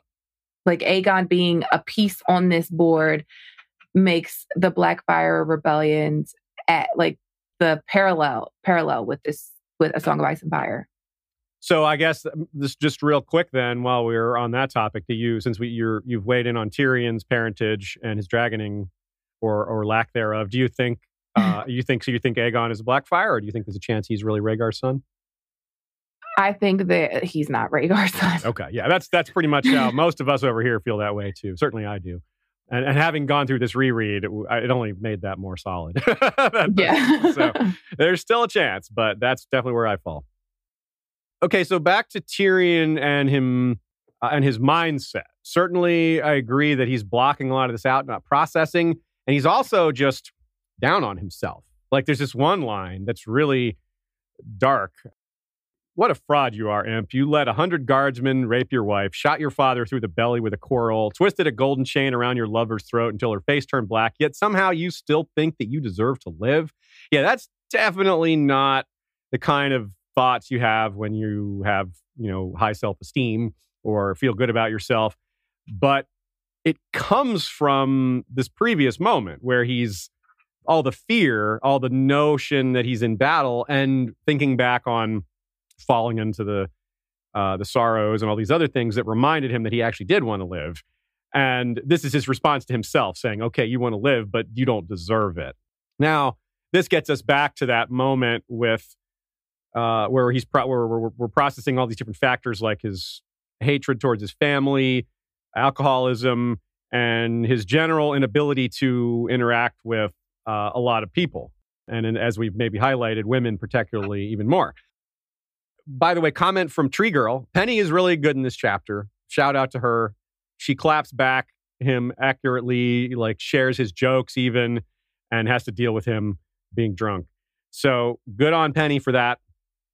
To add to what we've already said about this, what do you think? Do you think maybe the dragons are a thing that can help him get out of this funk? Or do you think there's some other thing that can give him purpose besides, the thought of revenge? Is there any way he can find love or any other positive things in his life? And if you have predictions for Penny, that would be pretty relevant right here as well. I don't have any Penny predictions really, but with Tyrion, I feel like he lost purpose. I kind of feel like he never really had purpose. Okay. Yeah.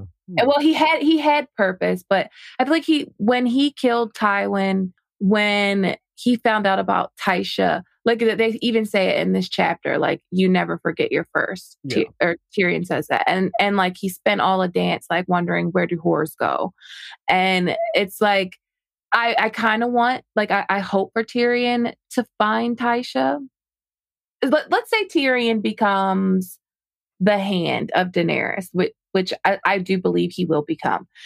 You're going to hear a lot of rumors about Tyrion all through Essos and Westeros, just like you do with Daenerys.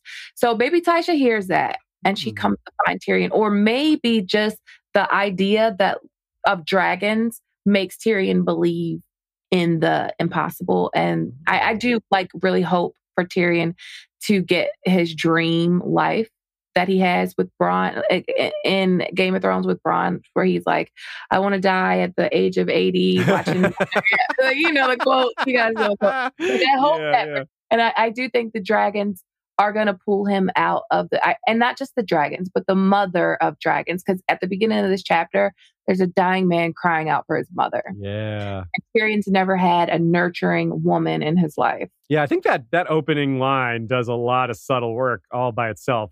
I thought of connecting it to Dany, but you just connecting it to Tyrion and him not having his mother. That's huge, right? Like, he's thinking of a person calling for their mother, but he would never do that because he never met his mother. And that's just like just a tiny little, another needle in him that the world, how different the world is for him, like how hard it is for him to interact with people and feel like connections with other people. Because even that normal thing that almost everyone else has, he doesn't have. He's going to get one, though. Mother. He's going to get a mother of dragons. That's great. That is really neat. I never thought about it that way, that she'll be kind of like that. It's funny to think, too, because she's a lot younger than him. But, of course, that's true for everyone, basically, that she's mother of dragons to all these people and is younger than all of them except, like, Missandei, Yeah. Speaking of Bronn, I'm glad you mentioned Bronn because there's a couple of great... This chapter is so chock full of like little nods and references and funny like ironies. For Bronn, he thinks, Sir Bronn of the Blackwater now, unless my sisters killed him. That might not be quite so simple as she thinks. And that's true. She did take him too lightly, didn't she? Or really, what was it? Birch, Sir Byam, or whatever that guy was. That guy, Balman Birch, that's his name. Yeah. That guy really took Bronn too lightly. Yes. It's interesting. Like, Tyrion knows Cersei that well, that he knows that Tyrion is that Cersei was going to try to kill Bronn. And he knows Bronn well enough to know it wasn't going to be easy, and it wasn't. Bronn would have sussed that out too. Bronn's not going to be like, well, Tyrion's gone. Oh, well, I don't have anything to worry about. Nope. So yeah, he's like Lord Stokeworth now.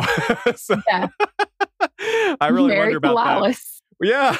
So we mentioned the Vale clansmen that might hook up with Tyrion again, and we mentioned the Second Sons maybe. And of course, Bronn, that's ready-made Lord potentially to join him as well. But maybe not. Bronn's got his own things to do, maybe. Another parallel character mention here, speaking of Bronn.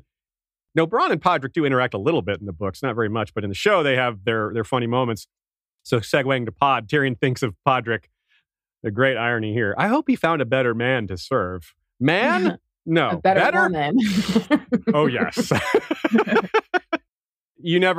line, you never forget your first, applies here too, because that was also Podrick's first battle, the Battle of the Green Fork, and Tyrion was his first master. And Podrick has not forgotten that Tyrion abandoned him. That is too bad. Yeah. So Podrick is I kind of, do you ever think about what might happen if Podrick and Tyrion like meet again? Because I kind of think it will happen, don't you?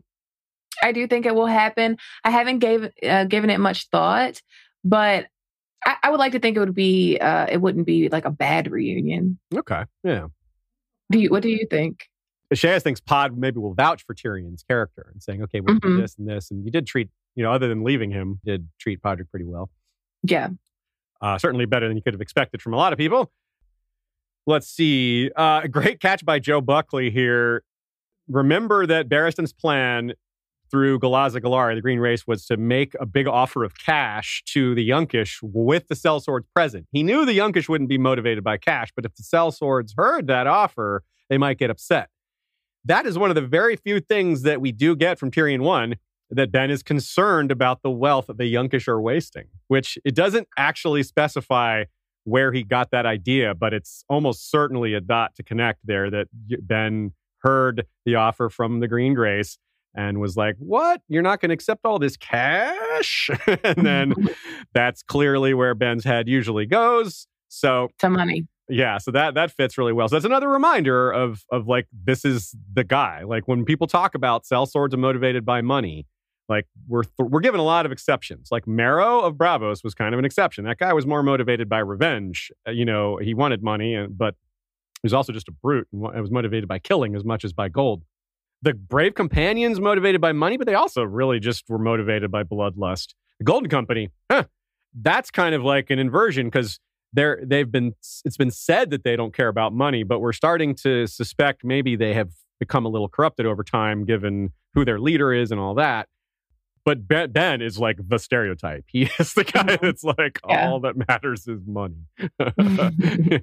He definitely fits the sellsword mold. Yeah, the mold, the sellsword mold of the old, bold sellsword, motivated by gold. Yes, look at all that rhyming.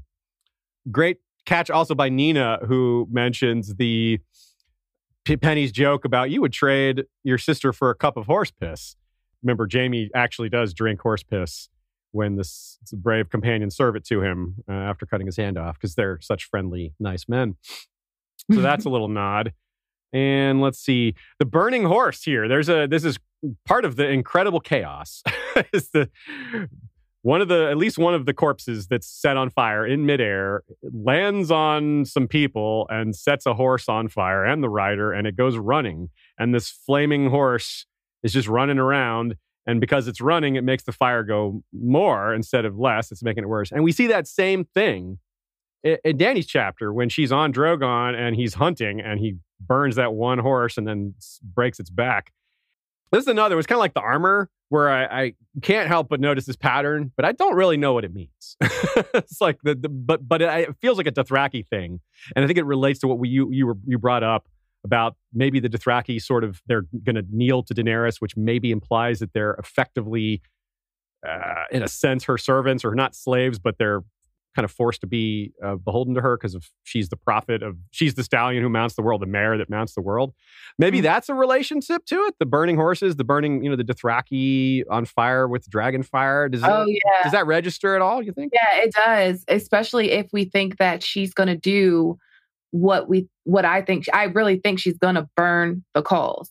Yeah. And I think it's going to be kind of similar to the show, because when they talk about these 3 fires, I think this is definitely one of them. And I don't necessarily think that it's about her dragons burning things. It's about fires that she actually like she physically lights Drogo's funeral pyre. And I feel like this is something that she's going to physically do. Don't know exactly how. Maybe it doesn't matter, because I don't know. This would be the second fire, and Balerion is the second. Balerion. I do that all the time too. Drogon is the second mount, the mount to dread. Yeah. So maybe she will burn them with her dragons. Adding on to that, the 3 fires you must light. None of those really sound like King's Landing. Like, that doesn't really fit. No. So again, that would be her getting blamed for. That fits in really well with her not being the cause, but taking the fall for it. Yeah. Very nice. Yeah, that fits really well. Good call. A very good call to bring in the House of the Undying. We always got to keep that in mind, because it basically tells the story of Dany. Even if we can't perceive what it's saying, we know it's there.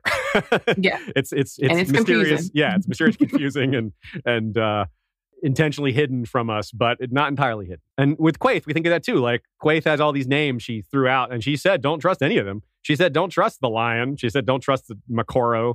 Don't trust all these other folks. But we don't know if she's trustworthy. Yeah, sure, should they trust her? Yeah.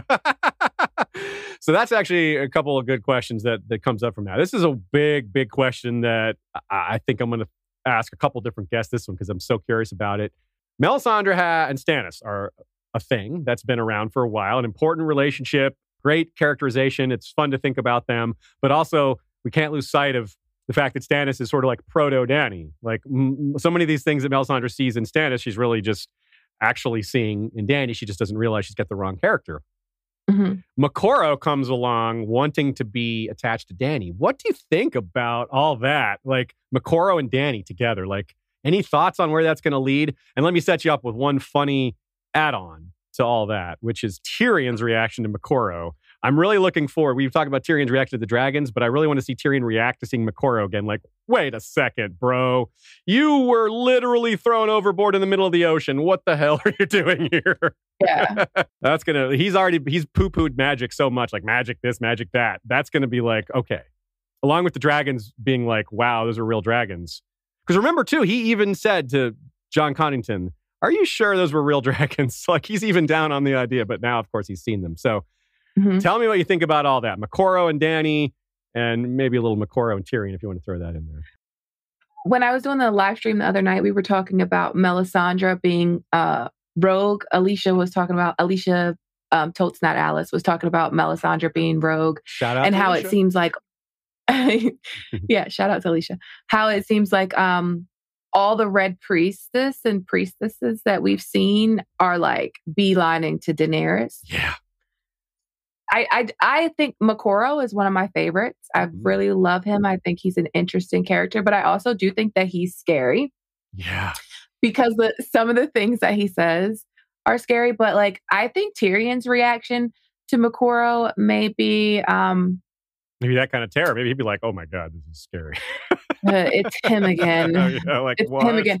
But I think like Moqorro told Tyrion, "I see you with dragons, old and new, young and dark, and you in the midst of all of it." So at that point, he wasn't in that place when Moqorro gave him that prophecy. Now he's actually seeing this prophecy come to fulfillment. Yeah. So I think he might. Then, yeah. What if Moqorro becomes like a Varys character for Dany?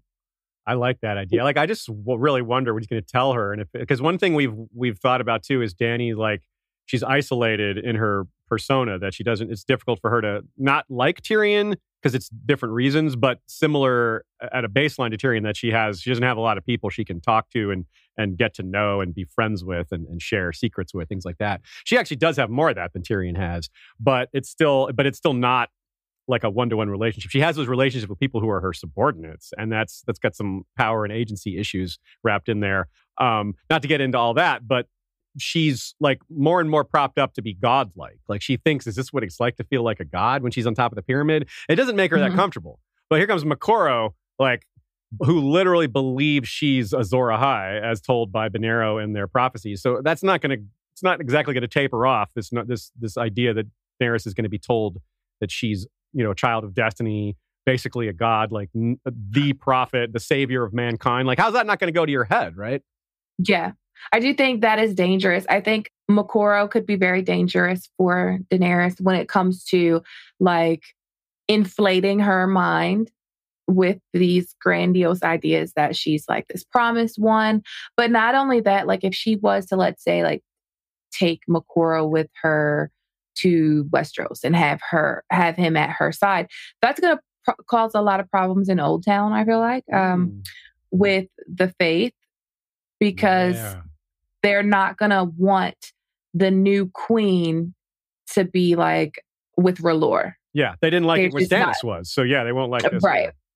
And that seems like a common theme throughout the history of Westeros, which is that the Targaryens have had a lot of problems with the faith for different reasons, like when it comes to like intermarrying, like marrying brothers and sisters and stuff. And like they've had beef with the faith a lot. So I feel like Moqorro being on Team Dany could be helpful, but it also could be very problematic for her. Mm-hmm. Yeah, I agree with that. That's a really good way to put it, because I think Moqorro isn't, almost don't even blame him for it. Moqorro isn't really concerned with Dany as a human being. If he thinks she's the savior of the world, then it's that he cares about. He cares about her as the savior, not as like her wants and needs as a human being. And I guess that's sort of fair play if the world hangs in the balance. Like, if you really sincerely believe that, which he apparently does, then yeah, that would be a very small factor, just how people feel about it. Nah, to save the world, who cares? Worry about what people feel later. But yeah, like if he's wrong, like imagine if he's just wrong, like that takes him to all sorts of difficult directions and problems. Yeah, don't convince Daenerys of the wrong ideas. Yeah, that'd be bad. Let's talk a little more about the Iron Islands and the Western side of things, like the relationship, their past, like the history between the West and the Ironborn, and maybe look ahead a little bit. Let's say the Iron Fleet most likely is going to be suborned by Daenerys one way or another, with or without Victarion alive. That it's not super important whether he survives for this question. I mean, I'm curious how that's going to go, of course, but endgame, we're all pretty sure, I think, that the Iron Fleet is going to be a major way for her and her armies to get from point A to point B, or point Essos to point Westeros, I guess we could say. Now, with Cersei perhaps getting ejected from King's Landing, maybe fleeing back west, there's a possibility she dies before that, but for purposes of this question, let's assume she escapes to the west, does some Queen in the West kind of stuff like we saw in Fire and Blood. Queen in the West. Is there any chance she allies with Euron like we saw in the show? Not like we saw in the show, but in a sense similar, because they will find themselves as allies of convenience, perhaps. They're both in the West.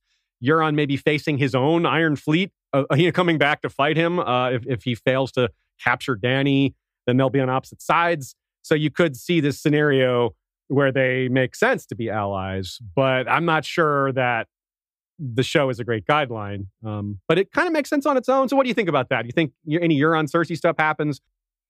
I 100% think that Euron and Cersei teaming up is a thing. Okay. I thought it before the show did it. Ooh, nice. And I feel like the show did it because it was important to happen. Like the show didn't really care about the Ironborn. No. And like they skipped past all the Euron stuff. Yeah. But they skipped past Euron and then they went back and got him. So the fact that they went back and got him meant that they needed him to tell a certain part of the story. Okay. And I feel like he is. I know, like Cersei, she says, I think it's in Feast, like, I'm not climbing in bed with that pitiful pack of slimy squid. I can't remember exactly what she says, but it was hilarious. Yeah. But in the Forsaken chapter, Euron is I think he's sitting on the Iron Throne. And there's a pale woman behind him. Yeah. And they're like laughing and mocking dwarves. Yes. And I totally thought it was Cersei. That's my mind went there as well. And this is partly the Viserion idea, because it's that pale flame, and if Viserion is a woman, or if Viserion is female, and then there's this pale fire. But the ideas can work together. I mean, it could be one or the other, it could be both. But yeah, I'm totally with you. I'm glad you said that, because I think honestly, most people I bring this up to are not excited about that possibility. They don't think they feel like it's too much. Like there's just not time for all this. I think it'd be such an interesting dynamic. Yeah. Like book Euron and book Cersei. Yeah. And for one thing too, I don't know I'm not convinced Euron actually cares about Daenerys. He cares about the dragons. I think that might be just something he told Victarion because he knows Victarion's got this thing about, I'm going to steal a woman from you since you stole one from me. But all he maybe really cares about is that horn getting blown one way or the other. It's like the rest is just gravy. Victarion is so dumb. Like he's all Euron's gifts are poison. Like he says this. And Euron has basically given him a gift. Like, go get this dragon queen, bring her to me. Euron is smart. So Euron knows that he's going to try to do some trickery shit. Yes. And I mean, even though Victarion is dutiful, like a dutiful brother, like Euron's not stupid. Yeah. And Victarion says all Euron's gifts are poison, but then still plans to use them. So it's like, I'll outwit my brother. Like, no, I don't know that you will, bro. I don't think so. But it's interesting because like the Westerlands or the Castle Rock and the Greyjoys torched Lannisport. So like, is Cersei going to care that Euron torched Lannisport? Like, or Euron, Balon, Victarion. Like, is she going to care? That's by the way, one of the reasons I like this idea so much is that Euron's plans to date have involved leaving the West alone. He went down to the Shields. He went down to the Arbor. He's going to the Old Town. Like, he hasn't antagonized them directly yet. And that might be part of why is that George is, wants to leave this runway open for this alliance to land. She's gonna definitely need allies. Yeah, right. It does make sense. It does.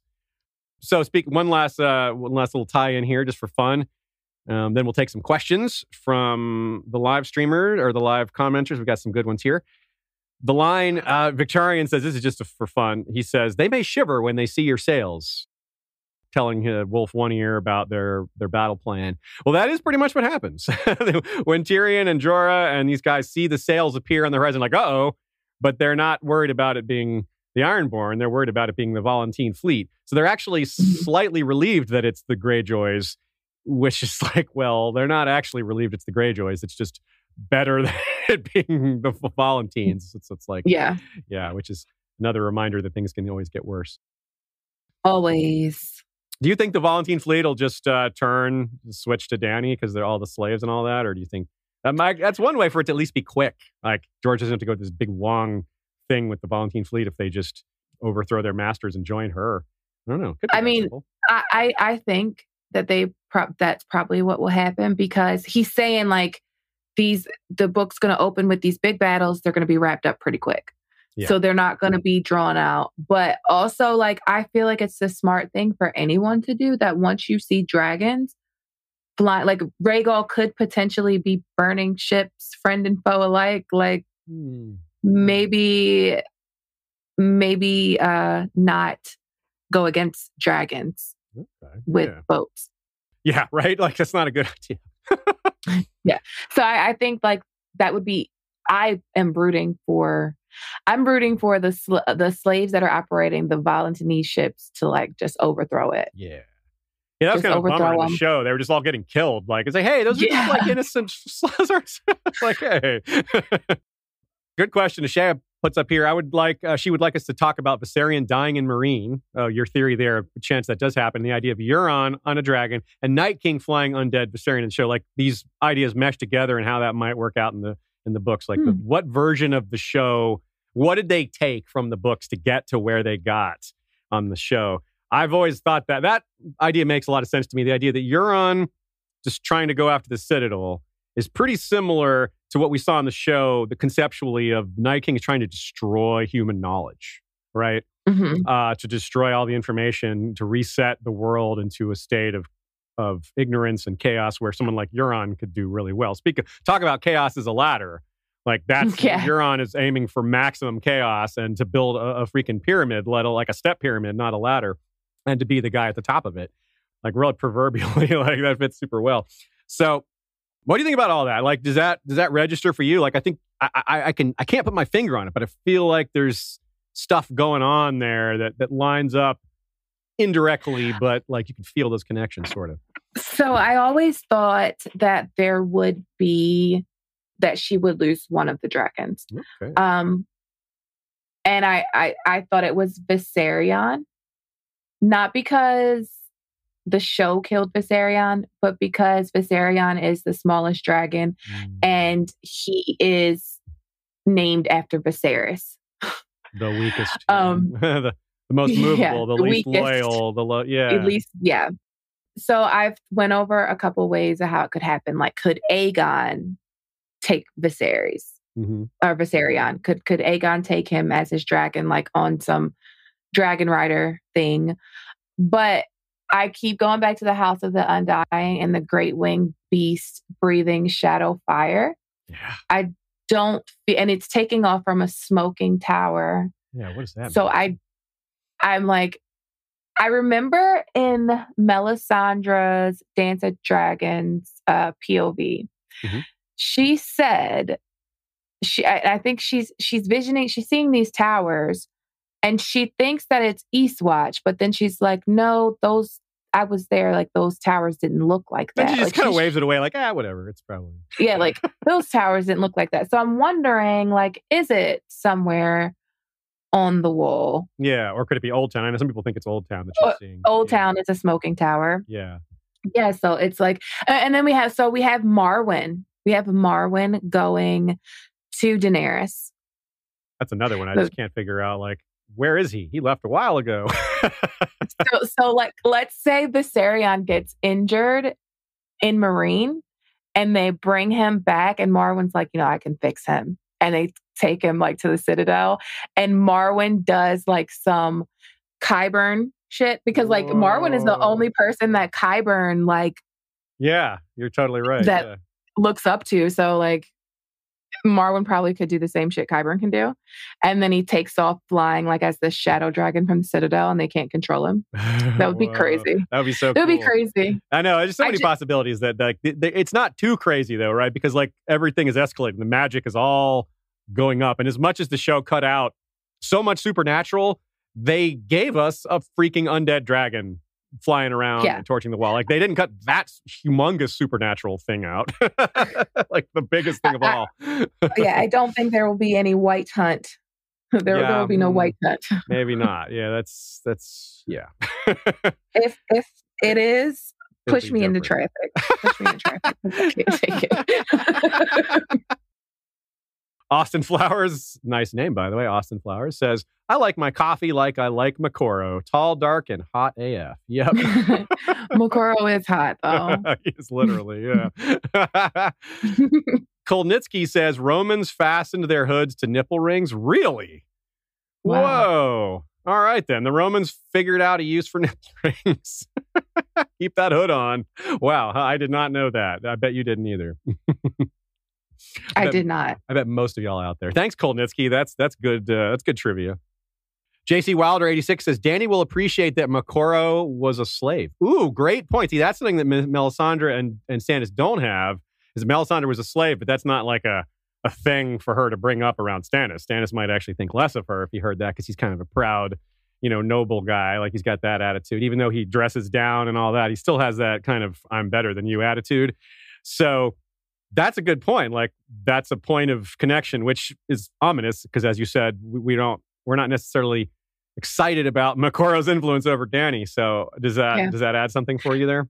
It does, and I think it is a very good point because that's part of the reason that I think Dany is going to forgive Jorah is because Jorah is going to be coming back to her with the nipple rings and face tattoos. Like he's a slave for all. Like he's coming back to her as a slave. That's basically. A good point. Yeah, and Dornish Dame says, "Yeah, I think she turns up with the draft for an army, foreign gods, and is up against an Aegon who has gotten in good with the faith."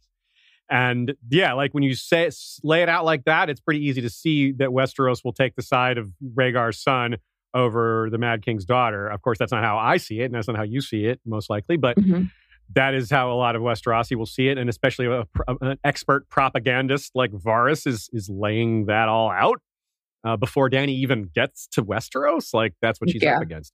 And this Dornish Dame finishes the comment with, "I feel like Viserys didn't bother with Dany's religious education." That's a really good point. Viserys didn't prepare her for hardly anything, but like, did he even mention I don't remember that coming up at all. Like in her early chapters, like the faith and like that's an important political, thing to be worried about. Like the faith are so powerful. So yeah. I never recall her talking much about gods. No, not hardly at all. Yeah, it's not really a thing. I mean, besides like the Dothraki religion comes up a bit because she's kind of gets in with that, but that's in it. Yeah. And not even realizing that she's probably the savior, the prophet that they've all been referring to. It's not like a stallion that mounts the world. No, the mare that mounts the world, and that's you. Yes. Noga F says, I think Tyrion will ride a dragon for a short while before this dragon will be kidnapped by Euron, and this way Tyrion will fall in captivity. Oh, yeah. Okay, so Tyrion being captured by Euron is certainly a thing that's out there as a theory. The Quiet Lion theory that he would cut Tyrion's tongue out because he's, that's the thing he does to people. Have you considered that theory ever? And, if you have or haven't, I'd like to get your reaction to it. No, but I was just reading a Game of Thrones for Obsidian Nights. I was just reading a Game of Thrones Tyrion 5, I think, Tyrion 4, when he's outside of the Vale with Bronn. And Bronn says, somebody's going to cut your tongue out. Ooh. Like he basically I don't remember the exact quote, but it's about like how Tyrion's getting smart with Bronn, and Bronn's just basically like, you need to watch your mouth because one day somebody's going to cut your tongue out. Oh wow. And I was thinking like it could actually be Dany that winded up cutting his tongue out. Ooh. Like if so I don't think that Dany is Mad Queen like at all, but if she is, if that's what George is going with, then it would be a kind of a parallel for Dany to do some Ares kind of things to people. I mean, I don't necessarily believe that, but I would love to see Euron cut Tyrion's tongue out. The silent, the ultimate sound. Like, whoa. How would his chapters work from then on? Yeah, his chapters would be like, blah, blah, blah, blah, blah. Oh, man. Yeah, that's one thing that's like a knock against the theory is like, how on earth do his chapters work from that point on? Like, I don't know. Because he's literally the character with the most screen time, like the most length of his chapters added together. So, boy, a change. I mean, of course, to be fair, unlike Dany and Jon, who also have, huge amounts of screen time, Tyrion's is a lot more a mix of his own stuff and observation. A lot of these chapters, they're observation characters. Like Areo Hotah is the ultimate observer, and very little is about him, where on the other end of the spectrum, Dany is pretty much always the center of whatever's going on in her chapter.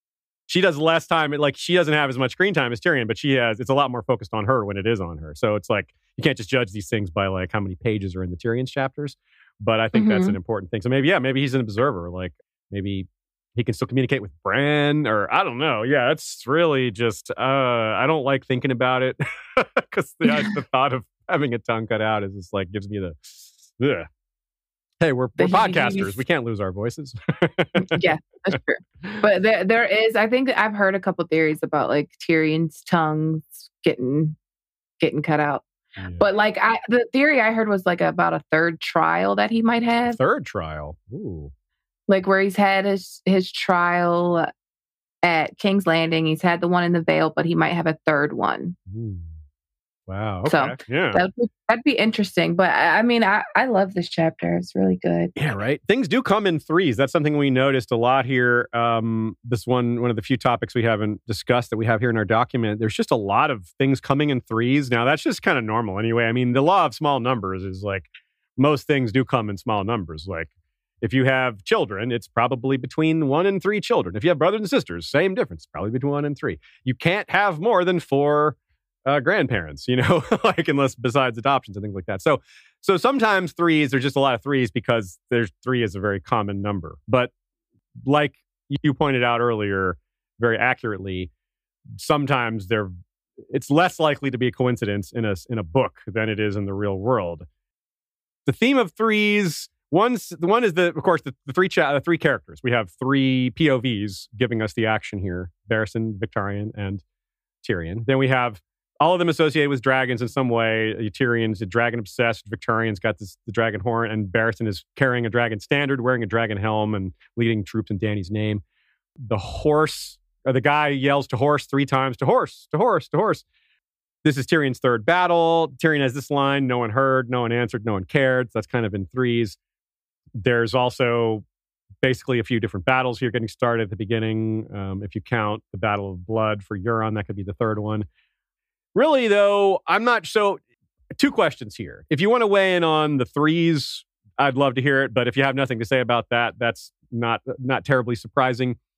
What I'm curious about is what you foresee for like future battles against we talked a little bit about this, against his family, and whether you see him succeeding in that or, facing down with Aegon and Jon Connington. I'm curious what your thoughts are as the future of a little more about Tyrion as a general. Tyrion as a general, I think he's going to be very ends justify the means, very Tywin. I feel like that's what the beginning of this chapter was showing us, that he's going to embrace like who his father was, like standing above the battlefield, seeing men die for him without like batting an eye. I feel like he's going to be like that. And at least while he's in Meereen, can he be like that while he sees his own family's armies murdered? I'm not sure. What about Dany? Do you think Dany's going to like start to see all this as well? Like, will she start to, go push back against so many, like the cost of her wanting to reclaim the throne? I think that's maybe. Hard to say. It's hard to predict what her state of mind is going to be, right? Yeah, it's so hard. I feel like for Daenerys to become like she is ruthless. Like she's not a pushover. She's not. She just happens to be merciful. Yeah. So she knows how to be merciless, but she would prefer to be merciful. If that makes sense. Yeah. Yes. So I feel like she doesn't want to be like this. Like she wants to be. She doesn't want to be a butcher. She doesn't want to be a butcher. But I feel like she's going to have to be at a certain point because you can't be like take Ned Stark. Like he wants to be honorable in a game where everyone isn't honorable. So he loses the game. Yes. So with Daenerys, like you have to be just as ruthless as your enemies because Cersei's going to be ruthless. Yeah. Varys, the Golden Company. Ruthless. Yeah, they're all going to be ruthless. Yeah, they're going to be ruthless. So she's going to have to match energy. Yeah, she can't be the least ruthless person in the game. That won't work. You're right. Yeah, so I think that she is. I think she's gonna love Tyrion. She may not. Yeah, she might be like, well, I need this. Like it's almost like Stannis, like you said, this is another thing that ties us in with Stannis. Stannis is very much an ends justify the means kind of guy. He's like, look, I was denied my rights. Whatever I need to do to get my rights is fair game for the most part. And that could work out. Yeah. I kind of see Tyrion as like a mix between Daario and Barristan. Ooh. For Dany. Okay. Like Daario is just kind of like all butchery. Mm-hmm. And Barristan is like tact and skill and what's best. And Tyrion is both of those. So while Tyrion might do some butchery, it will all work out for what the greater good or the ends. Even though it's probably going to be awful. Speaking of Daario, do you have any ideas on what might happen with him? We see that he's probably been freed by the windblown here, and that means he's probably going to get back to Daenerys. But like the way the show left it doesn't really tell us much. Like I definitely 120% am positive Daenerys is not going to leave Meereen with Daario in charge. That seems just completely outlandish. I think that was just a product of them not having other characters. They just didn't introduce another kid. Like, who else would, like, there's the only named character left was like, well, I guess it's Daario. There's no, there's no Shave Pate. There's no Green Grace. There's no one of these other characters. So there's no way she's going to leave Dany is going to leave Daario in charge of Meereen. But will she will she leave him behind? Like, do you think she brings him to Westeros with? That's a tough one. It is tough. I think it could go either way, but I do think like, when they kill Brown Ben Plum, it's going to be Daario that does it. Ooh, he did promise to kill him. He did. Yeah. I think it's going to be Daario that does it. Do you think there'll be, speaking of problems in Dany's court, Daario and Ben could definitely be an issue. What about Barristan and Jorah? Do you think, if Jorah gets forgiven, do you think he's going to be angry with Barristan for being like the one to out him and all that? Do you think that'll be a little bitterness? Because he actually kind of says something like to that design. Like they're talking about strategy in this one, and they're like, yeah, what's if Selmy's probably going to go attack the trebuchets to stop them from flinging the corpses. And Tyrion's like, that's what I would do. And Barristan's and Jorah's like, that's what I would do, but I would have done it sooner. I kind of think that Barristan is gonna die. Okay, so maybe it won't even matter. Like, it won't come up. Like, I feel like I feel like one of them has to die. If not, I could see, and I hate that, like, I agree with this theory, but who was it? I think it was Jeff, Brendan B. Fish from Nauticast. Yeah. That said something about Barristan going over to Aegon. Yeah. We did, actually, he and I did an episode on that together. We went through that, a big, nice discussion episode that we called it the White Cloak Turned is Still White. So, yeah. Why do you think he would leave Dany? Well, when do you think? Well, it would be because he, a couple of reasons. There's a little bit of foreshadowing for it that we talk about. I mean, that might be foreshadowing for it. There's a lot of parallels between him and Criston Cole. And that was kind of Criston Cole's deal, was with turning on the young princess.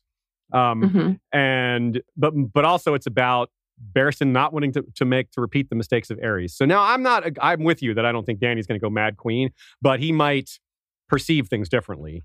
And he doesn't want to repeat the mistakes of serving Aerys like he did. But also his goal, he's like my goal was to go out and find the real king and serve them. And if he falls for this lie that that's really Rhaegar's son, then he might think that's the real person, the one who's actually following the faith and has Rhaegar's, son and all these other trappings of power that tie him to Rhaegar. So yeah, I'm not sold on it. I just think it fits really well.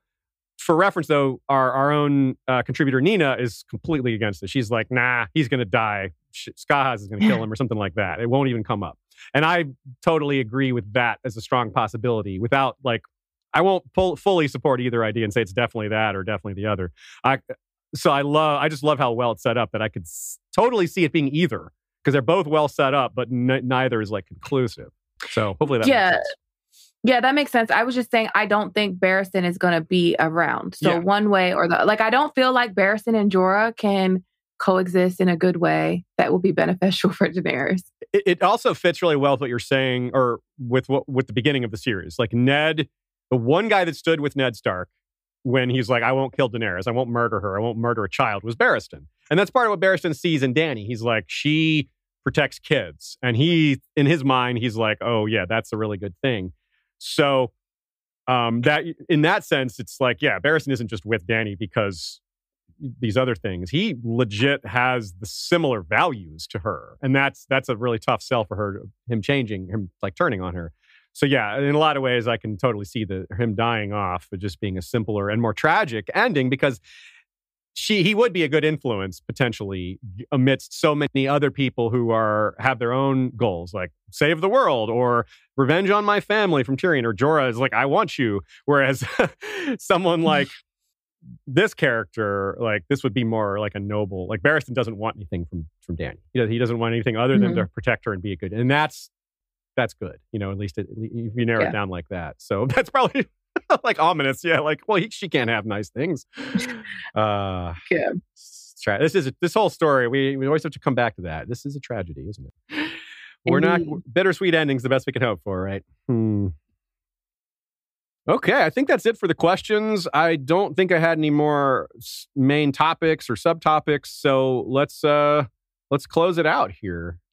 Yeah, thanks really very much for coming. This was a great discussion. We bounced a lot of ideas. Me. Yeah, you're welcome. You gave me a lot to think about. Like bringing in new voices bringing in new ideas. It's a great way. It's a great thing about this community. It's like we all are able to work together pretty easily for the most part. There's a few exceptions, but it works out very well overall. Yes. Well, I look forward to being able to hang out in person again too. Oh yeah, I can't wait. Till Corona goes away. Yeah, it's not. The light's at the end of the tunnel, right? Yeah. There was an old saying from Dungeons and Dragons that said, "The light at the end of a tunnel might be an oncoming dragon." But never forget. True. Yeah. So hey, in this fandom, that's a good that one lands. We feel that, but we would like that. We want the dragons, because the dragons at the end of the tunnel means we get the next book. Yeah, that's right. Okay, so what's next for you? What do you got going on over at Gray Area YouTube? I know you got Obsidian Nights. You're doing your reread, which is awesome. You've got the same thing you're doing basically with a variety of different people, which really helps broaden the takes and gives you new ideas, exposes us to things we hadn't thought about before. So yeah, what do you got? What else do you got coming up and all that? So I have some Winds of Winter stuff, some theory stuff. I'm doing the reread on The Witcher. I just finished so I do these like short story videos where I just compact them down and kind of go over them really quickly. So I have 4 of them done. I'm on the 5th one, which is A Grain of Truth, which is one of my favorite ones. Has some very good quotes in it. It is so good. I love Grain of Truth. And I'm doing some mythology stuff on American Horror Story. So some history and mythology stuff on like the different seasons of American Horror Story. And the new season was announced, so I'll be covering that. And I made a Twitch where I play video games. Oh, so, cool. That's fun. What games are you playing over there? So I normally play Warzone, which is a first-person shooter game. But last night I did the first episode of the Telltale game from a Game of Thrones. Really? Oh, geez. Yeah. And I know it's been out for a while, but I never played it before. It's pretty good, isn't it? Yeah. Look at those voices. They get the real actors in there for a lot of those voices. Yeah, it's pretty solid. I freaked out on stream because I wasn't expecting Ethan to die. So my Ethan died, and I was like, "Oh my god!" He didn't just die too; it was brutal, wasn't it? Brutal. I don't remember what happened. Shay is asking. I don't remember what did we do. All of a sudden, we realized we were at the Red Wedding. Oh, yeah. Shay and I played together. Yeah, we didn't realize what was going on. Like, oh my god, we're at the Red Wedding. Yeah, like that. But it's so cool, like because it's outside of the Red Wedding, and like you're kind of just like you could just feel it building. You could feel it building, and then you hear the Rains of Castamere, and it's like gotta go. You're like, oh, peace. Oh my god. Yeah. Yeah. So that is really that's cool. what I've been doing. Jumping back real quick, yeah, it's cool that you're doing Witcher stuff. I've got a pod over on our side. We're working on that too, and we're so excited for season 2 and all that. Maybe we'll have to collab sometime. We'll see. Yeah, sure. Cool. Well, again, thanks everybody. Thanks for people who came live and sent questions. A lot of good questions. I see. One last super chat from Silas Tom. Sends a superhero sticker. That is. Appreciate that, Silas. Silas is is a good friend who knows a lot about the Lovecraft stuff. We've talked about that stuff together. He's very knowledgeable on that. I once reported a theory that I got from him on the red comet that comes from Lovecraft lore. So I don't remember where I talked about that though. Anyway, also, folks out there, we've got the Winds of Winter audio project is still ongoing. It's going to be ongoing for a while. Our engineers are, well, they're creators, they're artists, and they want it to be really good. So that means it's going to be a little slower than we thought, but that's a good thing. The final product will be better. If you want to submit yourself to do auditions and take a role of a character, whether you want to do a character that's got lots and lots to say, or a couple that we just have one line. There's like over 100 voices that we're casting. So any of y'all want to get involved, join our Discord or our Facebook group. That's where the majority of the discussions are taking place. You can also just email any auditions you have to westeroshistory@gmail.com. And we're handling them one at a time. So you may not hear from us for a while, but rest assured, we won't forget about anybody. So next time up, we have Barristan 1. That will be with Game of Owns. The folks from Game of Owns, they're also doing rereads over there. We'll be very curious to see what they have to say about this Winds of Winter chapter, because they're actually like really closely aligned with where we're at right now. So this is fresh for them. So that'd be really, really good that we're happen to be aligned at the same time. So thanks again as well. Shout out to Ashay over here running things behind the scenes. Thanks to our History of Westeros mods over on the Facebook group. Thanks to people who hang out on Flick or Facebook, Slack, and Discord. Our Flick commenters had another really great set of takes over there. A couple of their notes got into here. Same goes for Facebook and Discord and Slack. Lots of great contributions every time. Thanks to Michael Klarfeld for the video intro and the maps you see behind us. Thanks to our Bengineer for making our sound quality so much better and for his work as well. He's one of the people working on the Winds of Winter chapter projects. Thanks to our many patrons for the financial support. We wouldn't be here without you. Wouldn't be able to do this every week. And hey, if you're around at 6, if you're watching this live, check out Here Be Dragons. Even if you're not watching this live, check out Here Be Dragons, our friends over there. I don't know what they're doing today. Usually we keep track of what their stream is, but if we wait like 2 seconds here, Ashay can go tell us. Oh, yeah, I forgot to say it. Oh, on social anxiety. Okay, that's really good. So that's an important stream. It's a more serious topic than usual, something that's very relevant. I know Steven in particular said that becoming a YouTuber is one of the ways that he's helped himself deal with that. So I would be very curious to hear what he has to say. He's a very thoughtful, open guy and is would love to share the ways that he's dealt with some of these things, and I'm very glad and thankful that he's taking on this topic. So good on him and whoever else he's got with him for that stream. Well, thanks again, Gray. We'll be chatting again soon. Appreciate your takes, and everybody else, see you next time. Thanks for having me. Yeah. Bye. Bye. Valar, reread us, everyone.